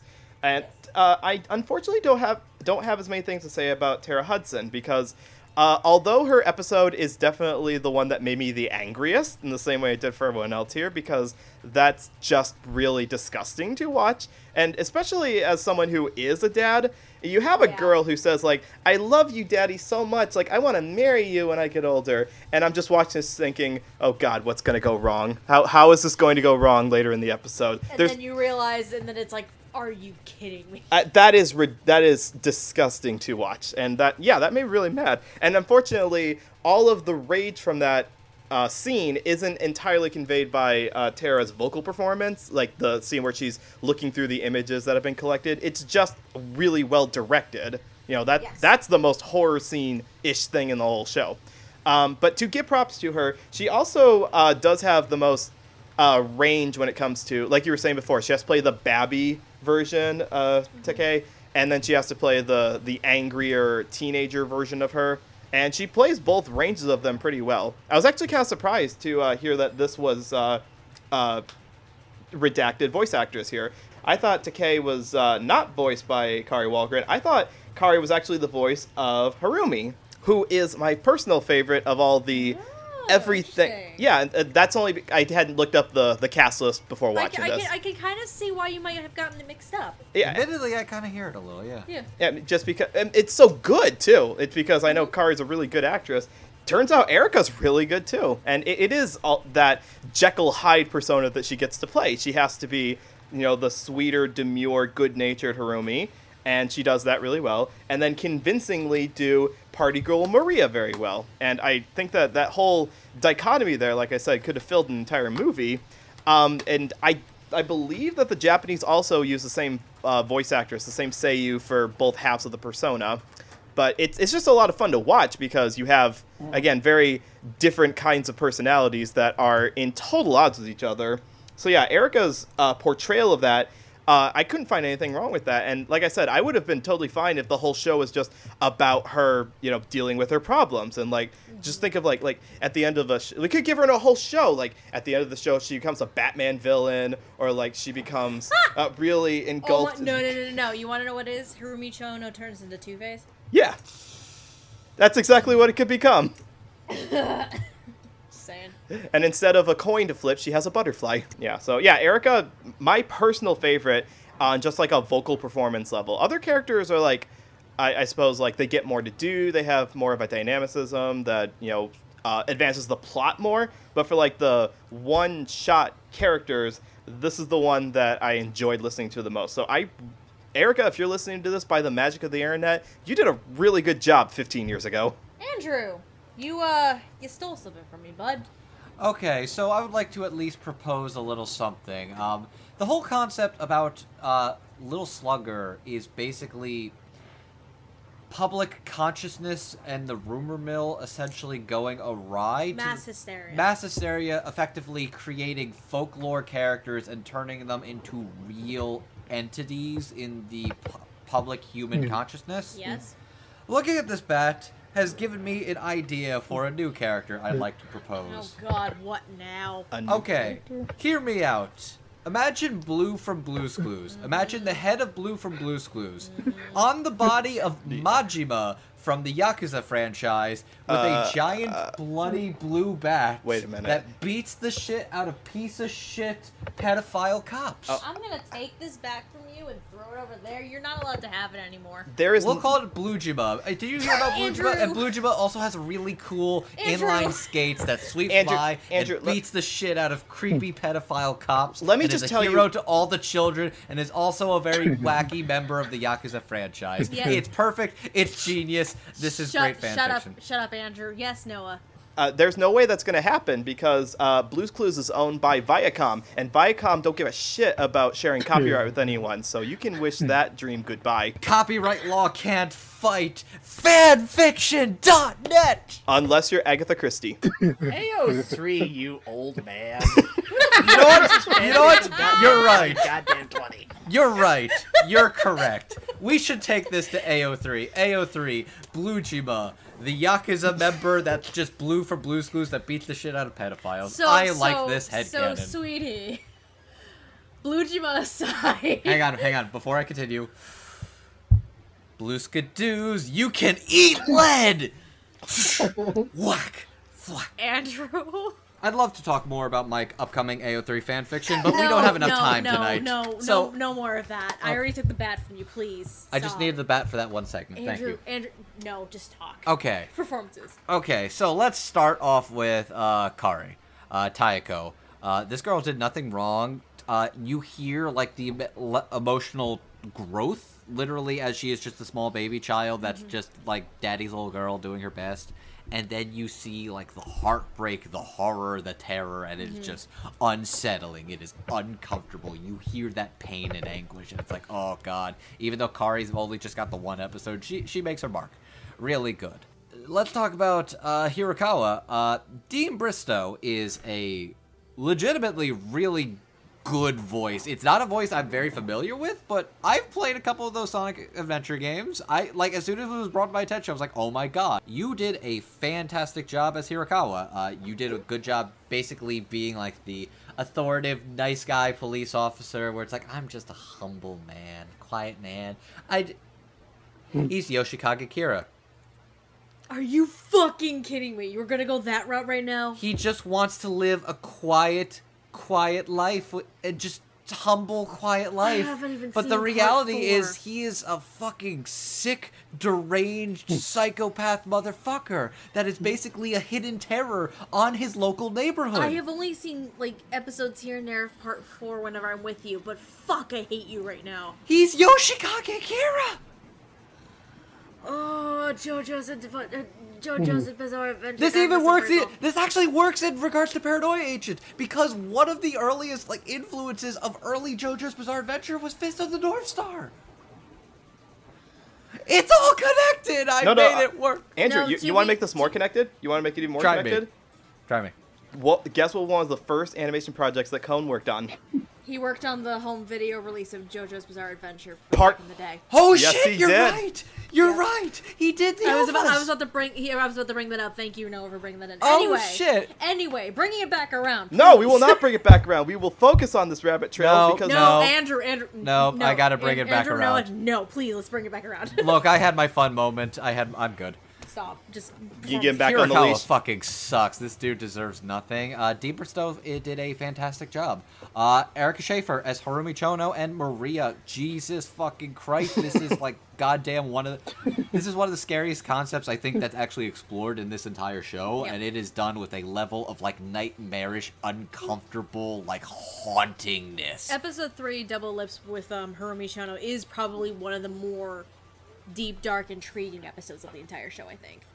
But yeah, no, this is a level of like nightmarish fuel where she does that very meek, cute little like science college girl, and also just the goddamn hardcore like sexual Maria, and makes it both sound very convincing and very different, and they are conversing with each other like seamlessly in regards to the tone of voice, and it's really scary, it's really uncomfortable. This woman needs to go to relationship counseling because she really should have let this guy know that she has split personality disorder. She's already going to a psychiatrist, thankfully, for her split personality disorder. She just forgot to tell her fiance about it. Oh, That's forgot bad nothing. relationship communication, which, to be fair, he just kind of randomly popped the question, hey, you want to get married? Just right in the middle of work. Hey, do you want to marry me? I mean, her defense, Yeah, he's kind of a I mean- loser. He's kind of Kind a of a loser. loser. Yeah, I mean, I would assume they'd known each other for a while, but even so, like, yeah, Yeah, they- he's kind of a loser. Yeah, That's they- what I would they're- assume. You They're could do definitely better. work colleagues, at least. I just like the assumption that they had just been together for they hung out for a few months, and just one day, without even going on a date, hey, you want to get married? No, they for sure at least knew each other for a while because they work at the same That university. makes more sense, but all I'm going to say is communication is important, not only with her fiance husband, but also with Maria. I feel like she could have better communicated, like, hey, here's how we do this. Mondays, Wednesdays, Fridays, those are mine. Tuesdays, Thursdays, and Saturdays, those are yours. What about And Sunday? we alternate Sundays. We alternate Nice. Sunday. We alternate Sundays. Oh lord, that's fucking great. Look, it would have worked a lot better, and they wouldn't have to thrown each other's shit out, and they wouldn't have had like the most nightmarish shit in this goddamn show. Oh, the That- nightmarish climax that is the fight in the street, and then all of a sudden here's Nice this little makeup. slugger, and Harumi is just like makeup like dripping down Oh her god, face. that's such a horrifying scene. Anyways, TLDR, Erica Schaefer is fantastic at conveying both personalities of Harumi Chono and Maria, but also communication is key, even with yourself. Especially with yourself. Especially with yourself. Alright, I think we're ready to move on at this point. So our next three characters, so I probably should have brought this up. All of the characters, for the most part, are basically linked together. We already talked about Taiko being linked to her dad, Hirakawa. We talked about Hirakawa being linked to Harumi Chono because he basically had sexual relations with her alternate personality, Maria, because prostitution ring. Harumi Chono is the private tutor of Yuichi Taira, who is the main protagonist of episode 2. We're also going to talk about his classmate Shogo Ushiyama as well. He is a fat kid that transferred from another school because he was bullied. And Yuichi Taira is being bullied currently because he's being seen as Little Slugger, of all things. He's also a fucking narcissist, and he thinks he should be number one at everything. Lilac, number one is literally in his name. I It's was what gonna, Ichi means. I was gonna say that at some point. Thank you for beating me to the punch. But the third character we're gonna talk about in this section, he's predominant in episode 1. We have Akio Kawazu. He is a freelance journalist who's in a lot of fucking trouble after a traffic accident with the previously mentioned old man. He was the most uncomfortable character in the show And then until we met Hirakawa. Hirakawa. Also, I think we should put some scare quotes around journalist.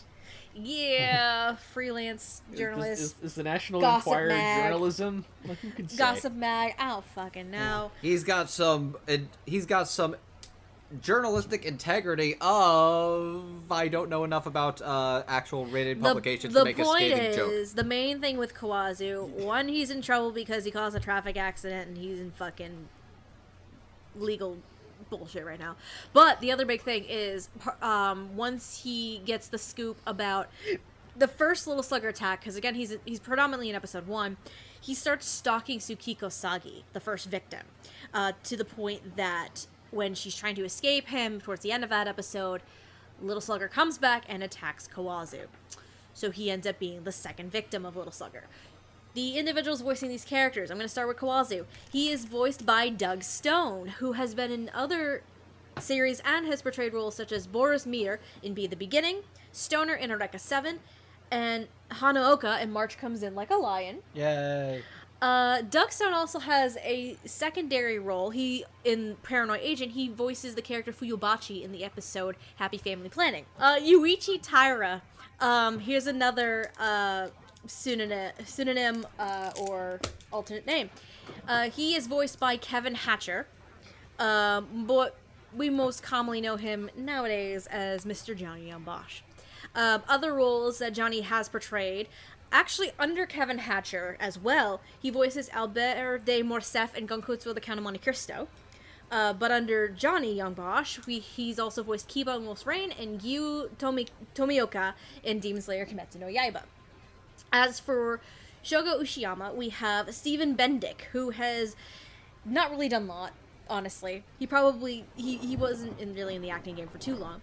But he has done other roles such as young Koichi in Amazing Nurse Nanako, Toru Okuhara in ROD the TV, and Sushi. Wow, that was probably an autocorrect problem. In Technolize. Why don't we start this time with Andrew? What are your thoughts on these performances? I've got like 2 candies in my mouth. I'm the one going first. That's okay. a poor decision on my part. I'm sorry. Let's start with Noah.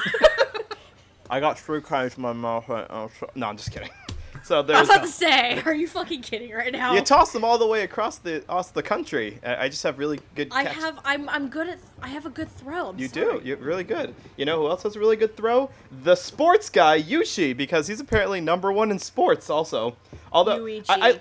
I love the fact that he starts out the show just kind of talking about how he's super beloved. Like he gets Valentine's in his locker every day. All the teachers love him. Everyone loves him so much. The thing about this show is that the perception of what's going on is based entirely on the person whose viewpoint we're watching it from. So even though he's probably is smart and good in sports, but I think he delusioned himself into thinking that he was actually as popular as he said he was. Like he was probably already like disliked by all the students. They were just looking for a reason to not like him. And then when this whole you look like Lil Slugger because you ride with inline skates thing came around, that was just the perfect tipping point to make them all hate him, because people don't turn on an actual popular person like that. Oh, I forgot to mention 2 things about Yuichi and with Ushiyama, because I'm stupid. Ushiyama is quote-unquote the 3rd victim of Little Slugger, and I say 3rd with quotations. Yuichi Taira is the 4th victim. Right. Yuichi Taira did witness Ushiyama being attacked. Yeah. So Side note. So this is probably my biggest criticism of this dub, and this is just kind of a problem with union dubs overall, or any dub that has kids in the cast. They didn't cast kids, and sometimes you can cast adults who sound like kids, like Danny Phantom is a perfect example. Voice actor they got to voice Danny Phantom sounded close enough to a high school student that worked out, even though he was way older than that. Casting Johnny Young Bosch, Black Ranger, Badass from Promare, as 6th grade honor roll student, didn't quite buy that as far as like the actual pitch goes. But I will give him credit for the enthusiasm of a 6th grader, and not just the the go-getter attitude of a 6th grader, but the scene where the whole class gets spammed with blackmail images. And and who is it? And Shogo is like defensive of Yuichi, and then Yuichi kind of looks at him like, "I'm gonna kill you." That's believable middle schooler antics enough. Like I'll buy the acting portion of it. It's just the the voice itself doesn't quite match up. But that's again maybe that doesn't bother some people as much. It also kind of bugged me a little bit with Steven's portrayal of Shogo, because again it's clearly someone who's a little bit older than the face that it's going for. And this is weird rewatching it, because I could have sworn when I watched it the first time, back in 2010 or whenever that was, that I thought Shogo actually had a little kid voice. Like I thought I remembered the voice coming out of the character design was a kid. And then I thought, oh no, I'm just confusing this character with the fat kid from Diary of a Wimpy Kid movies. So I'm like, oh, that's why. So. Oh my god, what is that character's name? Rowley? I think it's Ralphie. It's Ralphie, or it starts with an R. I will say this about Steven, if I can find it real quick. It's possible that he was at least a teenager when he did Ushiyama. Reason why I say that, he did an episode of All That in 2002. Okay. So Yeah, I'm looking at some of the I'm looking at some of the photos you can find of him online, and assuming they're from his like very small acting career, he looks like he might have been a teenager when he did this. yeah, on IMDb, the last credit he had was Timothy and Ergo Proxy in 2006. But So, still, there's nothing after post-puberty that. teenager, it sounds like. Yeah. Post-puberty, mid-puberty, we don't 100% know, but it seems like, at least in Steven's case, he could have been at least a teenager when he voiced Uzuyama. Yeah. So, again, At that's... the very least. that's But I just- understand the argument with Johnny, though. Yeah, and that's just again, that's just a qualm that we see in a lot of dubs. Like I know some of us in this call had this problem with the Barakamon dub, where they didn't cast children in the kid roles. Yeah, But that's fair. that's just the thing there. But honestly, as like far as the actual acting goes, that was a fun episode. That was a fun kind of like watching the kid get completely pariahized, and it led to one of my favorite AMVs featuring the show. So there's an AMV for Paranoia Agent set to the song Mad World. And at the line where they say "Happy birthday, happy birthday," Yuichi's birthday. jump cuts right to kid with two adults for his 12, 11, 9, however old birthday party. He's a kid. That was Okay, so. I'm his sorry. birthday party. Yay for appropriate editing. Yes. And I don't have. I'm sorry. I'm going to cut this short. Don't have as much to say about Doug Stone. I think these guys are going to say what I was thinking, in that he's he's got kind of a sinister voice to him, but it fits with the character. Like Doug actually absolutely fits with this kind of like not very respectable journalist in big air quotes. And it was fun to listen to. I honestly kind of wish he'd been like weaved in throughout more of the show and just kind of like keeps popping back up, because he was fun to listen to, even if the character is the second or third more unlikable character in the cast. Admittedly, the 6 characters, Kawazu, Yuichi, Ushiyama, Harumi, well, I should say actually 4 of them, honestly. The 4 of them, they do kind of pop in a little bit in episode 5, actually. Yeah. Because they come in to identify the now arrested little slugger. That's true. So they do pop in and we get a little bit more of it. To which, side note, those little bits during the Holy Warrior episode, holy Jesus. We'll get to that in a bit. Are you all set, Noah? Yeah. Let's turn this over to Jet. What are your thoughts on these performances? Okay, I think I'll actually start with Doug Stone. I actually don't have a whole ton to say about his character. For as many episodes as he shows up in, he doesn't actually do a whole ton, which is kind of disappointing, but I thought Doug Stone did a pretty good job of making his character sound like a very obviously slimy weasel. He really should have paid back that family, and it's kind of a shame he doesn't get too much comeuppance for that in the end. Yeah. But yeah. His comeuppance is his own miserable existence. I mean, the old man does die, and then he's suddenly getting blamed for his death. He's like, wait, you're blaming me for this? I mean, they're probably right. They're probably Yeah, right. I hope they took him to court for that. So. Yeah, please. Sue him for all he's worth so he's destitute. He's an asshole. Yeah, so but anyway, Doug Stone did a really good job of making him sound like obviously very slimy. Doug Stone's pretty good at that sort of thing, and I thought his performance was a lot of fun. Stephen Benedict as Ushiyama. I gotta say, like, out of the one-off characters, I thought he sounded kind of the flattest, honestly. Knowing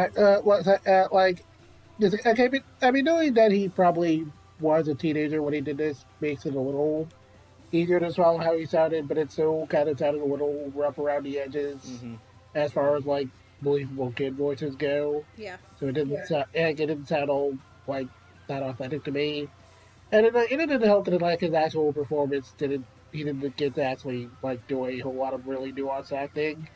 But nevertheless, I did feel really sorry for this kid. He really didn't deserve to be bothered by Yuichiro, who's just kind of a prick.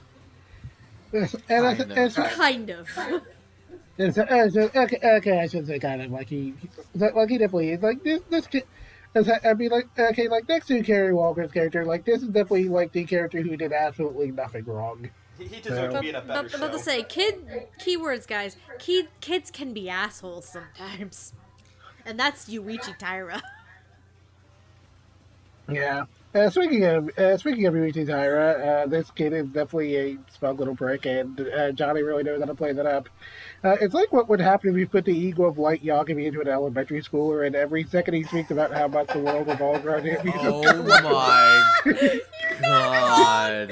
You're not wrong, and I hate you for it. I was thinking, what if somebody else found this baseball bat? Would they use the power? I'm actually surprised that the only person who brought this up. Oh god, I shit. hate it. I hate it so much. I hate it right now. I hate it here. Thanks, Jet. Like, Fuck. God, Jesus Christ, Anyway. Oh, this kid would totally be coming like Yagami. Yeah, but That's but not pretty much. fair. He's just a 10-year-old who's been told he's a good boy too much. Come on. Okay. Still I'm true, pretty sure. though. Okay, and I'm pretty sure everyone will like Yagami that. Anyway. Okay, but anyway, pretty much every time this kid speaks about how much the world revolves around it, you just kind of want to bend him over your knee, and he's really full of it. And show him 1-4. yeah, like he's really full of it, and everything about the Tony John's performance just like really sells House Monkey and just makes him sound perfectly punchable, and it just makes it sound like this kid deserves just about everything bad that happened to him.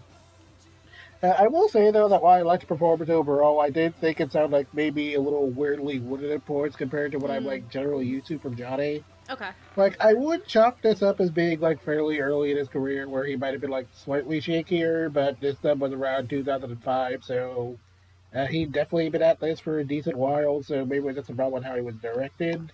I think it was just different, kind of different from everything else he'd done before this. Like this is not Vash at all. I guess we kind of talked it up as, okay, maybe he wasn't, like, too used to doing kid characters before. Like, I'm pretty sure this was around the same time as Eureka 7, but he might not have been cast. I think- No, it was around the same time. About Around to the say, same it's time probably- as Last Exile too. It's probably around the same time as Eureka 7, Last Exile, and all of these probably came after fucking Wolf's Rain. Because Wolf's Rain was on Adult Swim before Paranoid Agent was. Okay, yeah, I know he did Wolf's Rain. I was talking about it as far as, like, him doing, like, kid voices go. No, I'm because, just saying, like, because Noah said this is a different role, and I'm like, if you think tonally, not so much if you throw Wolf's Rain into the mix, but, no, yeah, I see what you're saying. Yes, basically, I don't know if he had been cast as Renton yet, which is, like, the definitive him doing a kid voicing, so, yeah. That and maybe Last Exile. Yeah. Okay, but anyway, it was, like, maybe, like, slightly flatter than what I generally expect from him, but, like, it wasn't, like, super distracting or anything, and I thought he still sounded fine overall. But at any rate, while he didn't, like, do too much, I definitely liked how he bounced off of Stephen Benedict and Tsuchiyama, who, again, was just trying his absolute best to be a good boy, while Yuichi was just far too full of himself to realize that Tsuchiyama was actually a good person, just trying to help him out. In that sense, it's kind of a shame Little Slugger kind of bailed this kid out, so to speak. But I'd like to think that all of his friends realized he was kind of a tool and just kind of kept avoiding him, so, yeah. You would think, but who knows? I mean, You all vastly overestimate children. They are very easy to... They will turn on each other in a heartbeat. Children can be assholes, boys and girls. Also, Children functionally don't have morals before a certain age. Like, let's be real here. that is true. Also, since Jet kind of brought up the end when Little Slugger attacks him, don't do drugs, kids. That's like if you're fucking high on some weird ass shit. I've never been high before in my life, but I can imagine that if I were, that whole sequence of weird ass wonky cartoonish world that Yuichi ended up in would be exactly what I fucking see. Yuichi, time to go to school. That was Play just like with us, perfect. Yuichi. Come play with us. That was that was just such perfect extreme anxiety, and he can just tell in his mind like he knows how bad he messed up. Yeah. Oh, that's like a very real, like, anxiety. Everybody's gonna fucking get me. Shit. Any other thoughts, Jet? Nah, I'm done. All right, let's move to Amon on this next. What do you think of his performances? Let's see. I think Doug Stone's he's fun's not the word, but he captures just like Kawazu's just innate sliminess. He's such a gross dude, especially in that bit in the first episode where he like drops his spoon and on his way up he just takes a moment Oh, to move that is over such a creepy Tsukiko's scene. legs. Ugh. It's just like I've noticed that Satoshi Kon when he wants you to know a character is creepy, he'll make him a little bug-eyed. Oh yeah. See also the weirdo in Perfect Blue. Like that's a thing he does. Fuck. What's that character's name? I know which one you're talking about too. I mean, also when we aren't talking about the animated episode, there is like not Taro, like and how he's first introduced. Mm-hmm. Yeah. But yeah, I think Doug just really captures just the innate, just slimy bottom feederiness of this character really, really well. Like my god. You can tell what just like a lousy slime ball he is from the first time you see him. Yeah. Let's see. I find it funny that even by the mid-2000s, Johnny and Bosch had enough of a reputation as like the guy you get to play shonen, sort of shonen heroic types that they can riff on that in this, because that's very much what Yuichi is like the guy in the sports anime who's super talented. He's the star of the team. He's maybe not the main character, but he's definitely there. And this is what happens when they basically get pounded into dust because they don't know how to handle anything because the world has ill-prepared them for not being the center of the universe. The good athletes are never the main antagonists of a sports series. The sports series have to be starred by people who are like, not the best and have to work their way back up. This kid would be the antagonist in any sports anime. He's Absolutely. the Oikawa. Yes, he would. He's Oh the my Oikawa. god, he's Yuichi Taira is the Oikawa. He's absolutely Oikawa. I don't know who that is. Anyway, for you Haikyuu lovers out there. Oikawa. Just nod and say absolutely. Just smile and wave. I want smile and wave. I refuse. Anyways, but you can. I mean, if you know what Johnny sounds like, you can tell it's him like pitching his voice up to sound like a child. But I think he captures a lot of just both how Yuichi is used to being the center of attention and how badly he handles how his life has changed. Yep. And just his innate childish rage at everything. Mm-hmm. Especially that the kid who seems to be getting more popular in his stead is just a kid he would just sneer down at anyways, or at least not even think about otherwise. Mm-hmm. What else? I like Steven's performance. He just seems very authentically kind of dopey, and he's doing his best. And life's hard, but what you gonna do? It's hard. Life's hard. Kids are horrible sometimes. He does a good job of making Shogo feel really sad without being like too pathetic. It's like you always feel sympathy for him. You want to be in his corner even during this episode, which is very much not from his viewpoint. Right. I think that's handy. Also, as I found out watching this episode, he's apparently part of voice acting royalty. His grandfather is a guy named Lenny Weinrib. Oh yeah. Look him up on Wiki. Would you like to hear what Lenny Weinrib has done since? Yes, please do it. Right. So voices you would know him from: Inchai Private Eye. Oh yes. Scrappy Doo, the original one. Yep. He's Hunk and Prince Lotor in Voltron. What? The old one. Yeah. He's Grimace I in the looked old. this up. If you find those old McDonald's ads from like the 70s and 80s, he's Grimace. And my favorite, he's HR Puffin Stuff, the children's show that will give you nightmares. Oh my god. That doesn't narrow it down. I forgot about that. You're right. I forgot about that. Thank you for mentioning that. That's a fun little fun fact. It's great. Yes. Anyways, but yeah, Doug's good. Johnny's good. I like what Steven's doing here. Yeah, they're nice. All right, Andrew. Now that you're not sucking on candy anymore right now. Okay, so, Kawazu makes me want to never eat ice cream again. Not wrong. He pulls a Kakyoin on the fucking cherry too. Oh god, he does the cherry thing. Gotta be honest, I was a little impressed by that. That doesn't look easy to do. Especially with a fat fucking tongue like that. Jesus Christ. Anyway. Oh, okay. So, Doug Stone, he's got a very cool, like, very grody voice that I think definitely works for a kind of, sort of duplicitous sleazebag like Kawazu. I think he's got a good voice, but I think definitely, like, he's got some of the more inconsistent pronunciations Yes. of the show. Yep, he does. Which I think is a point against him. Personally, I prefer him more as his performance as Anime Ben Franklin in the Happy Family Planning Fuyumachi. episode.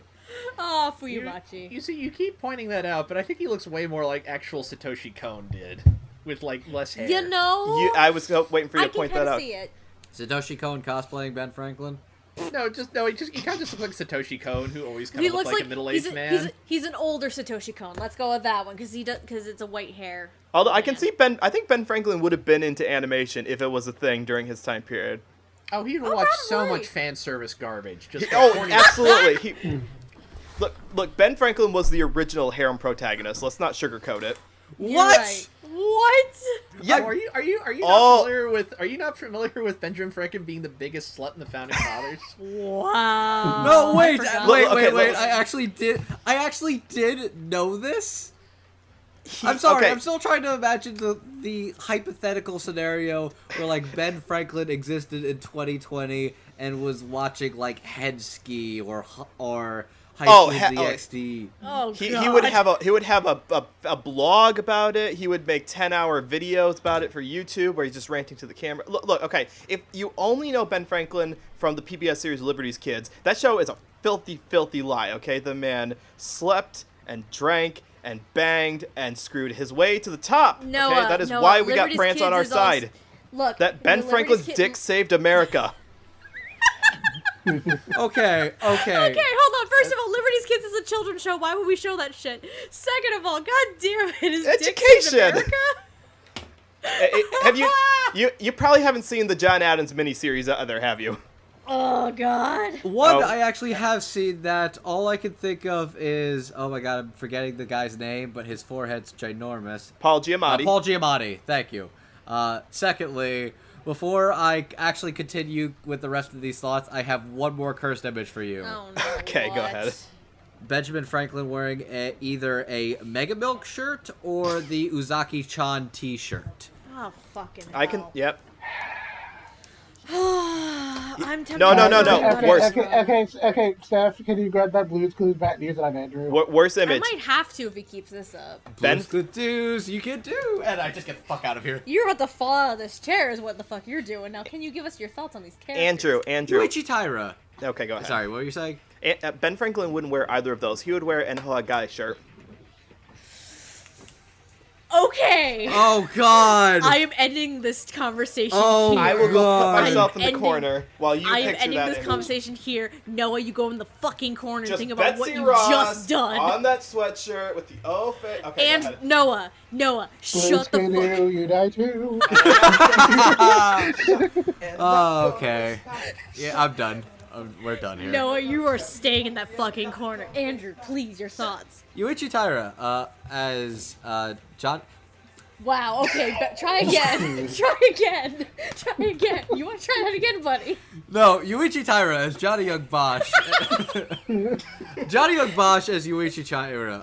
Yuichi is a smug kid that thinks the world revolves around him, and Johnny has this very good smug boy tone of voice, and I think he does a really good job. It's kind of what I'm used to. I think my actual favorite part is like when he's basically just full on recluse in his bedroom and he's just watching old videos of himself. It's like, yeah, Yuichi, Yay. you're the greatest. And it's just so very like Yep. so zoned out escape from reality that is actually really convincing and his freak out like genuinely so. I think he does a very good job. I'm less a fan of Steven as Ushiyama. I like, even if he was a teenager, it's just he's a teenager playing a kid, and it's this is no Steven universe. This is no Finn the human. Like you can't, he's not even like selling it or making it work in his favor. It's just At least it's not an Aaron Deesmead going through puberty like Trinity Blood situation, though. fair enough. Anyways, That's a thing that exists. I think he's a good kid, and he kind of gets the right voice, but it's very jarring and kind of flat at times. It's definitely like, I think his performance more than some of the others in the show kind of took me out of some of the actual like character drama. Okay. And I think that is a genuine point against it. Okay. And Doug anything else? Doug Stone's very good. I like him as Kawazu. I like him as Fuyobachi. Happy Family Planning is a fucking insane episode that I'm honestly cannot fucking believe that Satoshi Kon got approved. You right. And I'm done. Okay. I'll be relatively quick with my thoughts on these performances. I will start with Stephen Bendick. I will agree that he's probably one of the more weaker performances of the entire show, only because he doesn't have a lot of acting credits to his name, and it kind of does show that he doesn't have a lot of experience. And I would definitely say as well in voice acting, he doesn't have a ton of experience. It does show, but the tone of voice and everything else, though, works for the most part. So I think on paper it works. It's just in execution and in practice, it's a hit or a miss, I think, depending on what you like and what you're looking for. Johnny as Yuichi Taira. Yuichi is such a self-serving bastard narcissist. Like, 100%. But Johnny manages to sell it very well. Is Johnny too old to play a character like Yuichi? To an extent, yes. At this point in time. The dubbing scene, though, was still, at this point, I would still think it's having a bit of a bigger resurgence at this point in time, so there might not be more suitable voices or younger sounding voices to match Yuichi Taira. However, Johnny is a fun staple regardless. Well, there could. I'm sorry. There were that. It's just you would have had to have cast a female voice to fill in that spot. This is also true. You were also correct, but they didn't go with that route, did not. they? They did not. I like the performance and personality that Johnny does give to Yuichi. It's just, I can also kind of see and agree that Johnny might be a little bit, at that point, was probably too old to voice the character. But I appreciate what he did with it, and God, he made Yuichi just a smarmy little dickbag, and I wanted to grab a wooden spoon and spank his ass. Like, are you fucking kidding me right now? I will go full mother on him and teach him a fucking lesson. Like, this is violence not how you against act. children in this episode. Look, there's a lot of violence. There's a lot of violence that is enacted by children too. Quote unquote children. You mean the college student? No, I'm talking about the fucking middle The school. poor kid. The poor cram student. Doug Stone is Kawazu. Kawazu is a fucking dickbag and is creepy and unsettling, and I like it. The one drawback, and Andrew did bring this up, Kawazu is the one character that has some weird pronunciations. Doug Stone pronounces Moromi very oddly. He even pronounces his own character's name really weird at one point. So it was a little bit jarring to me, and it did take me out of the episode a tiny bit. But otherwise than that, god damn it, I love ice cream. But if I ever think of Kawazu eating ice cream, that ruins it for me. Like, I don't want it anymore, and it just upsets me. But, yes, all in all three performances, they have their ups and downs, in all honesty. But, what? You're making a face. What? I posted the following question, which of the following t-shirts would Benjamin Franklin wear in 2020? Mega Milk, Sudoi Dekai, that's the Uzaki H-on one, or the Ahegao t-shirt? Megan. Ben Franklin was an orgy man. He would wear Ahegao. Washington would rock the Sugoi Dekai. Hamilton will be a Mega Milk.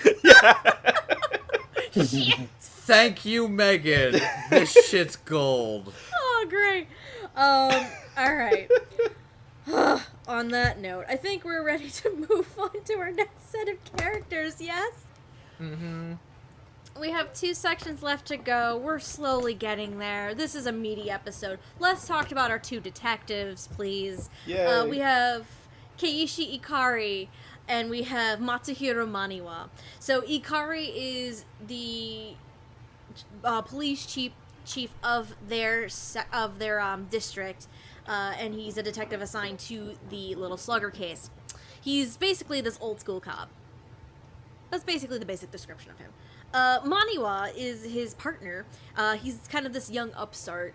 They both kind of get fired partway through the show from being police officers because reasons. Fucking capitalism, Well- am I right? Well, not capitalism. It's like Andrew, The they fuck- let a suspect die in custody. That is a great way to get fired. That is Fucking nothing to do police with capital- negligence, am I right? oh, Andrew. Uh, Anyway, yeah, so they both get fired after a suspect in custody dies. We'll talk about that in a little while. But Ikari ends up becoming a security guard for various construction sites. Meanwhile, Maniwa becomes stupidly obsessed with the Little Slugger case, and he slowly loses his grip on reality. Alright, voicing Keiichi Ikari, we have Mr. Michael McConaughey, who has played other characters such as Charles Z. Britannia in Code Geass, Crank Zet in Gundam Iron-Blooded Orphans, and Bartra Lioness in Seven Deadly Sins. All hail Britannia. All hail Britannia. Fuck. As for Maniwa, and this is why early on I had to make the statement about pseudonyms and other names. This is a very weird one. They are voiced by the same person. However, the first 4 episodes, this performance was credited under William Markham. The rest of the show, episodes 5 onward, this gentleman decided to credit himself with his real name, and it's Liam O'Brien. Other characters that Liam O'Brien has portrayed, we have young Walter C. Dornez in Hellsing Ultimate. We have Kariya Mato in Fate Zero, and because of course I have to say it, he's Kenzo Tenma in Monster. Because I have to. And because I want that show rescued next, please, Kay. Thanks. Let's start with Jet. What are your thoughts on these performances? Okay, I'll start with Maniwa. I really do miss hearing Liam O'Brien in anime because he's a really well-rounded actor, and his performance as Maniwa is probably a really good example because this character transforms a lot. In the early parts of the show, Maniwa just kind of comes off as like Casey's laid-back partner, and he's definitely like the good cop in their whole good cop, bad cop dynamic. So it's kind of fun watching him bounce off of Michael McConaughey. And he definitely seems to be the more reasonable of the two initially. But of course, he's also not above like having a little bit of fun with his job and maybe getting a little too into some of the weirdness he comes across. Like when he plays along with not Little Slugger's illusions in episode 5. And It's the best. both Maniwa and Liam's performance just sound like they're having a really good time just playing along with that. So that whole thing was a lot funnier than it probably had any right to be. That ends up being important later because Maniwa starts to piece together just how dangerous Little Slugger really is. That playfulness ends up turning into obsession. And it's kind of interesting seeing how Lee's performance just kind of gets more and more unhinged the more Maniwa tries to dig up how Little Slugger chooses his targets. And by the time he does, he just sounds like he's totally lost his marbles. And from that point on, Maniwa becomes a character who just kind of most blurs the line between what's supposed to be fantastical and what's supposed to be real because Satoshi Kon. And Liam's performance definitely becomes suitably hammier and over the top after that. But never to the point where it messes with the overall tone of the show. And when Maniwa finally does unravel the whole mystery and tries to get Tsukiko to fix everything, there's as much sincerity in his tone as there is desperation, and it just really works. And hindsight, it's kind of weird that I don't think we quite learned what happened to him after everything ended, but regardless, I think Liam did do a good job, and he had one of the strong performances in the show. He became the man in the moon, clearly. Yep. I was like, oh, well, I mean, I guess. Okay, so There lives I the have to man, bring this lived in up. the So moon. at the end of episode 13, the last image we get to see is we mentioned that there's an old man who will write formulas in the parking lot with chalk.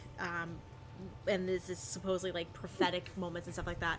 At the end of the show, the last thing we see is an old man doing the same thing, but the old man is dead. It's Maniwa instead, and Maniwa's the reason why I say you never skip the prophetic visions. You never fucking skip the prophetic visions.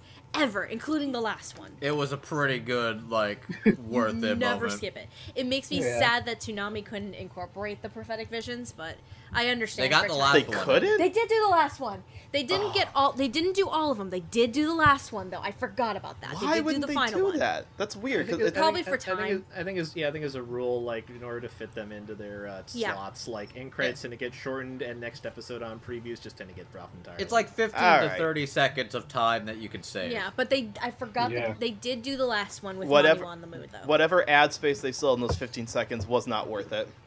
Yeah, okay, I mean, to They be fair, sold it's at not, least like, the... one Hot Pocket. It was absolutely Okay, worth it. I mean, to be fair, it's not like the most awkward. I know, like, I know it got really awkward when they aired, like, Who Would Walk With His Brotherhood back in the day, because there were, like, definitely several scenes, like, after the credits that they just, like, didn't air for some reason. Oh, I didn't So- know that. I Okay. mean, I should know. We're also assuming they watch these to know there's anything after the credits, anyways. I would at least assume in the case of Toonami, they knew.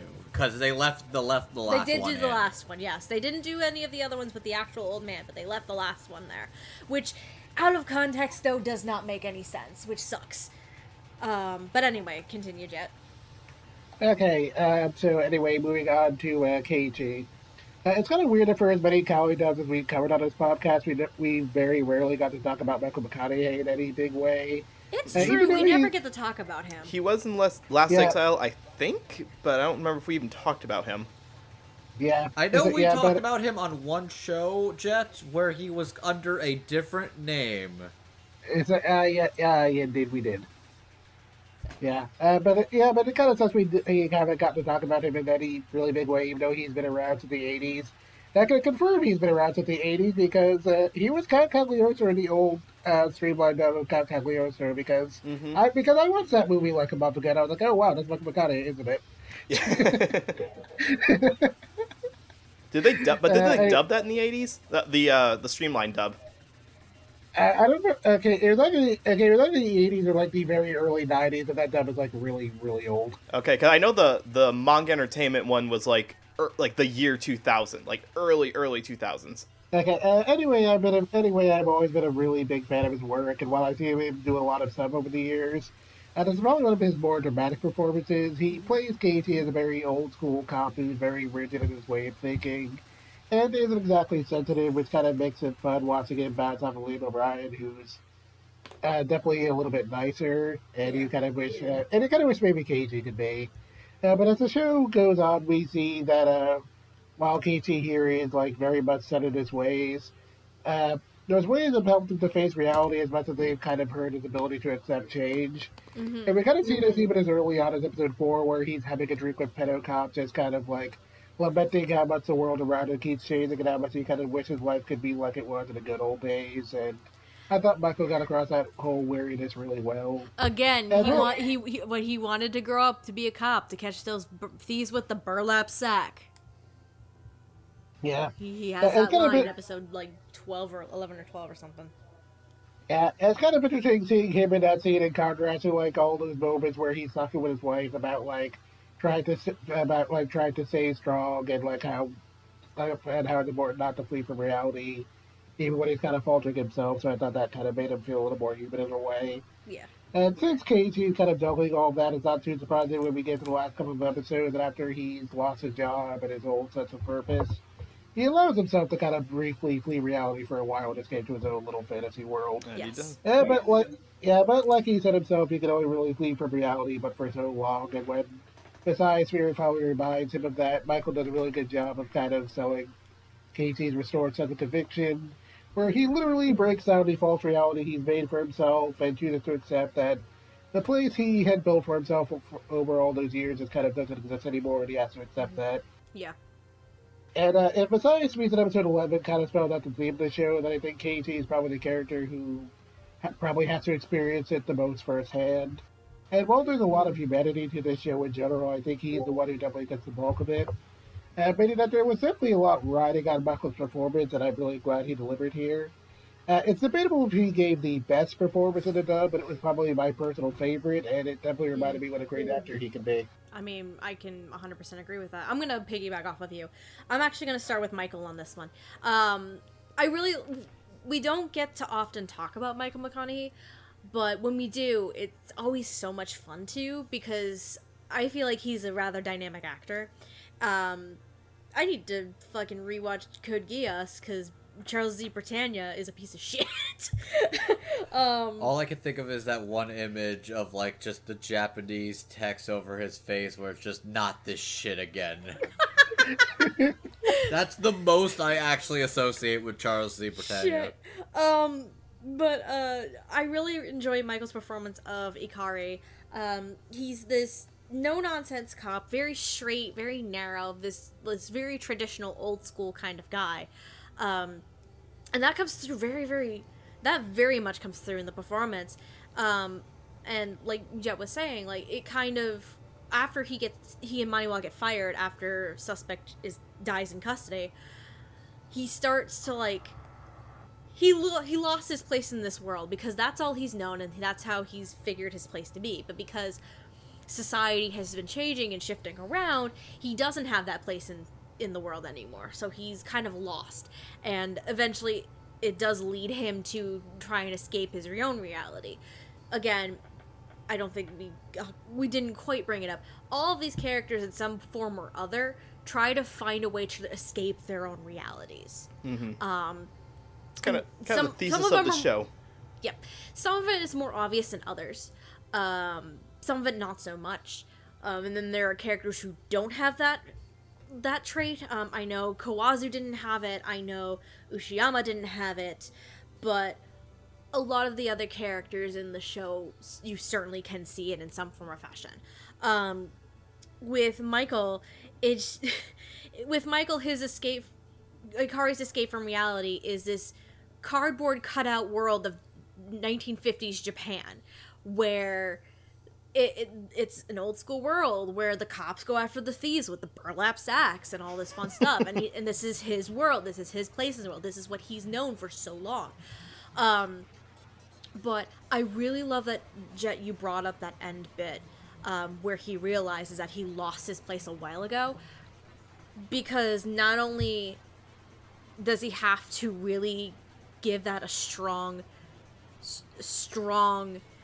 delivery, this is also the moment where he breaks out of his fantasy world and he gets back into the reality of what's going on at this point, which is utter fucking chaos. Thanks guys. But I really think for Michael, that's definitely one of the high points of his performance, is that bit, because that is a very climactic moment for the whole show, and it is also a climactic moment for him and his character. Liam O'Brien. Oh, Liam O'Brien. To say that this is probably my favorite performance is an understatement. Because Liam O'Brien goes to some very interesting places with Maniwa. Maniwa, again, starts off as this young, upbeat cop who's more optimistic, and he kind of he's a little bit more open-minded about different things and what's going on and how to treat people, because Ikari can be rather harsh with people, i.e. when he basically almost beats the shit out of the suspect in custody in episode 7. But over the course of the show, we see Maniwa's obsession over this case continuing to grow.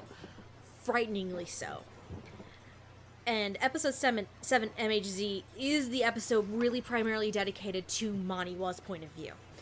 And it shows how this case is affecting him hardcore. Liam O'Brien's scary fucking radio voice is very, very disturbing. Because there are two different points where he basically is on the radio and trying to figure out answers with the Little Slugger case. One is in episode 7. The second is episode 12. 12. Yep, Radar Man. It's literally the beginning of Radar Man, yeah. Beginning of Radar Man. And it's so unsettling and so creepy. And this is one of those rare times, because I love Liam O'Brien as an actor, and I'm sad he doesn't really do anime much, if at all, anymore. He's making that Critical Role money. I know, right? Good for him. He'll probably pop up as Gaara. To which, side note, him and one other person that we're going to discuss next, they probably had so much fun during the Holy Warrior segments, and in Liam's case, the Radar Man segments. You can tell those D&D brains were just going crazy, and they Holy loved cow. the shit out of that. It was They really foreshadowing. scored a nat 20 on these rolls. Fucking Minstrel Maniwa, let's go. They really scored one on these rolls. I'm a drive to New Jersey and kick you for that, Andrew. Okay, I just wanted to be acknowledged for my terrible statement. Thank you, buddy. God damn it. But anyway, Liam O'Brien, he gets to go dark sometimes, but he doesn't often, in my opinion, get to go like super obsessed crazy dark, which is what Maniwa is. And it just becomes like the slow decline of this character's mentality is just very chilling and captivating to watch for me. That I just absolutely love every fucking second of it. And side note, fun fact, I actually talked to Jed about this earlier before we started recording, and Andrew already knows about this. What? So, Noah and Amon, fun fact for the two of you. In Happy Family Planning, Yes. Yeah. there is a moment where the three characters in that episode Yep. are discussing their good friend Fox. Oh, this, yeah. Yeah. After they mention, Fox is dead and all that stuff, it Yeah. goes back to, because one of the big things that they do throughout the course of the show is show chat logs, right? Yeah. Because they met online, Before Durarara made it popular. pretty much. But instead of Fox being a character that they talked to someone named Horse, right? Okay. And what Horse says is that little, I'm roughly paraphrasing, that Little Slugger goes after people who are emotionally put in a corner, Yes. right? The instant I saw that yesterday when I was watching that episode, I'm like, that is exactly what Maniwa said in episode 2 or before. It It's is. like word for word. It's They word keep for word. using that phrase, yeah. It is actually Maniwa in that chat board. As the character horse. Yes. Correct. Because want to know something fun? Oh. Does Maniwa mean horse in Japanese or something? You would be correct. Oh. There we go. It Is could he- mean horse, and the old man at one point in one of the prophetic visions referred to the unicorn, which would be another significant characteristic to Maniwa. So he Yeah. evolves from being a horse To to a be a unicorn. unicorn. And then by the end, he's an alicorn. Pretty much. But yeah. Because he can fly, because he's on the moon. Yeah! And we're not horsing around about this whole No, correction. The other possible term, the term you might be looking for is a Pegasus, Noah. bit. Watch more My Little Pony, fucking casual. God God damn it. damn! Ouch. Anyway, bottom line, I love both these performances, but I would say for me personally, Liam O'Brien is my favorite of the show. Let's Oh. move on to Andrew. Hi. Your thoughts on these performances? So here's the short version. Yes. These are the best performances in the entirety of Paranoia Agent. You lie! I agree with that. I can agree with that. Okay, going more into this. Let's go into Ikari. Ikari is basically just... Would it be correct to say he's basically just the boomer of this show? You would not be wrong. Do they You would have be wrong. boomers in Japan? Like, I mean, like Japan That's it, Japan that's it, generational that's it. divides don't quite match up the way they do in America. They don't Yeah, know they- They don't quite match up the way they do here, but they do have very clear generational divides. Yeah. This is I mean- true, I mean- but I like, mean, look, I'm not gonna have a he's- discussion about the fact that he's like an Edo period or a. You should be Kansai having or- that I don't know discussion. this shit. I don't know that shit. I know them as boomers. this is Edo not was feudal Japan, Andrew. this is not bubblegum crisis, Andrew. You need As to get you your can terms see, right. I am the wrong person to talk about the correct Japanese generational divides in this anime English dub podcast. I don't know Jack. Well, you should talk to Anyway. Jack. He's a good buddy. Anyways, Hikari's a boomer, and you can't convince me otherwise. God damn it. But Go Michael for it. McConaughey has this very good, like, stern, like, he's been at this for a long time, and basically what he knows is that there is a reason for why crimes are committed. Something is to be gained, something is to be received. There is a cause and effect. Yes. There is no random causality or random incalculable violence and chaos. Yes. If there is no rhyme, if there's no motive, if there's no reason, what the fuck's the point of his job? If everybody is just doing a crime without any reason, what's his job to even solve it if there's no reason? Yep. What's his job to bring people to justice if they don't think they're doing anything wrong? What is crime? What is justice? What is evil? What is good? And he is basically just going through the entirety of the series having what is basically a crisis. A crisis of whether he actually matters or if he really matters in the grand scheme of things. His wife does not give in to the temptation of Little Slugger. He himself, he gives in pretty easily. Okay, Well- correction. He gets beaten. He basically gets beaten to the lowest he's ever been, and basically Inadvertently, he's not a direct victim of Little Slugger, but like an inadvertent victim of Little Slugger. he's basically trapped by Moromi. Yeah, it's Moromi's fault. He's a victim of Moromi. He's a victim of Moromi. I thought Moromi saved him near the end there. We'll explain why in a minute. Yeah, We'll we wait will, on but- in a second. But McConaughey's got this very rich voice that's very, like, it's very stern, powerful, commanding. Yes. It can also be really silly.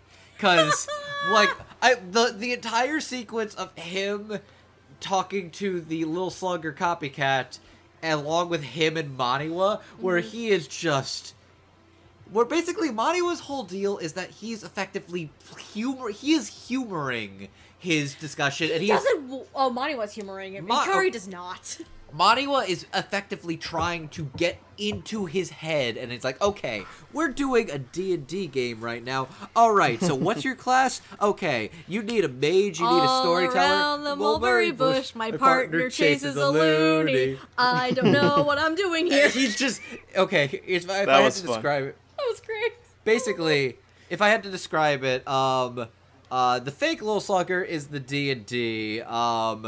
Maniwa is the willing and excited participant who wrote his character sheet 2 days ago. Yes. And Ikari just came for the free snacks, and he does not want to be there at all. He's only there because his other plans fell through.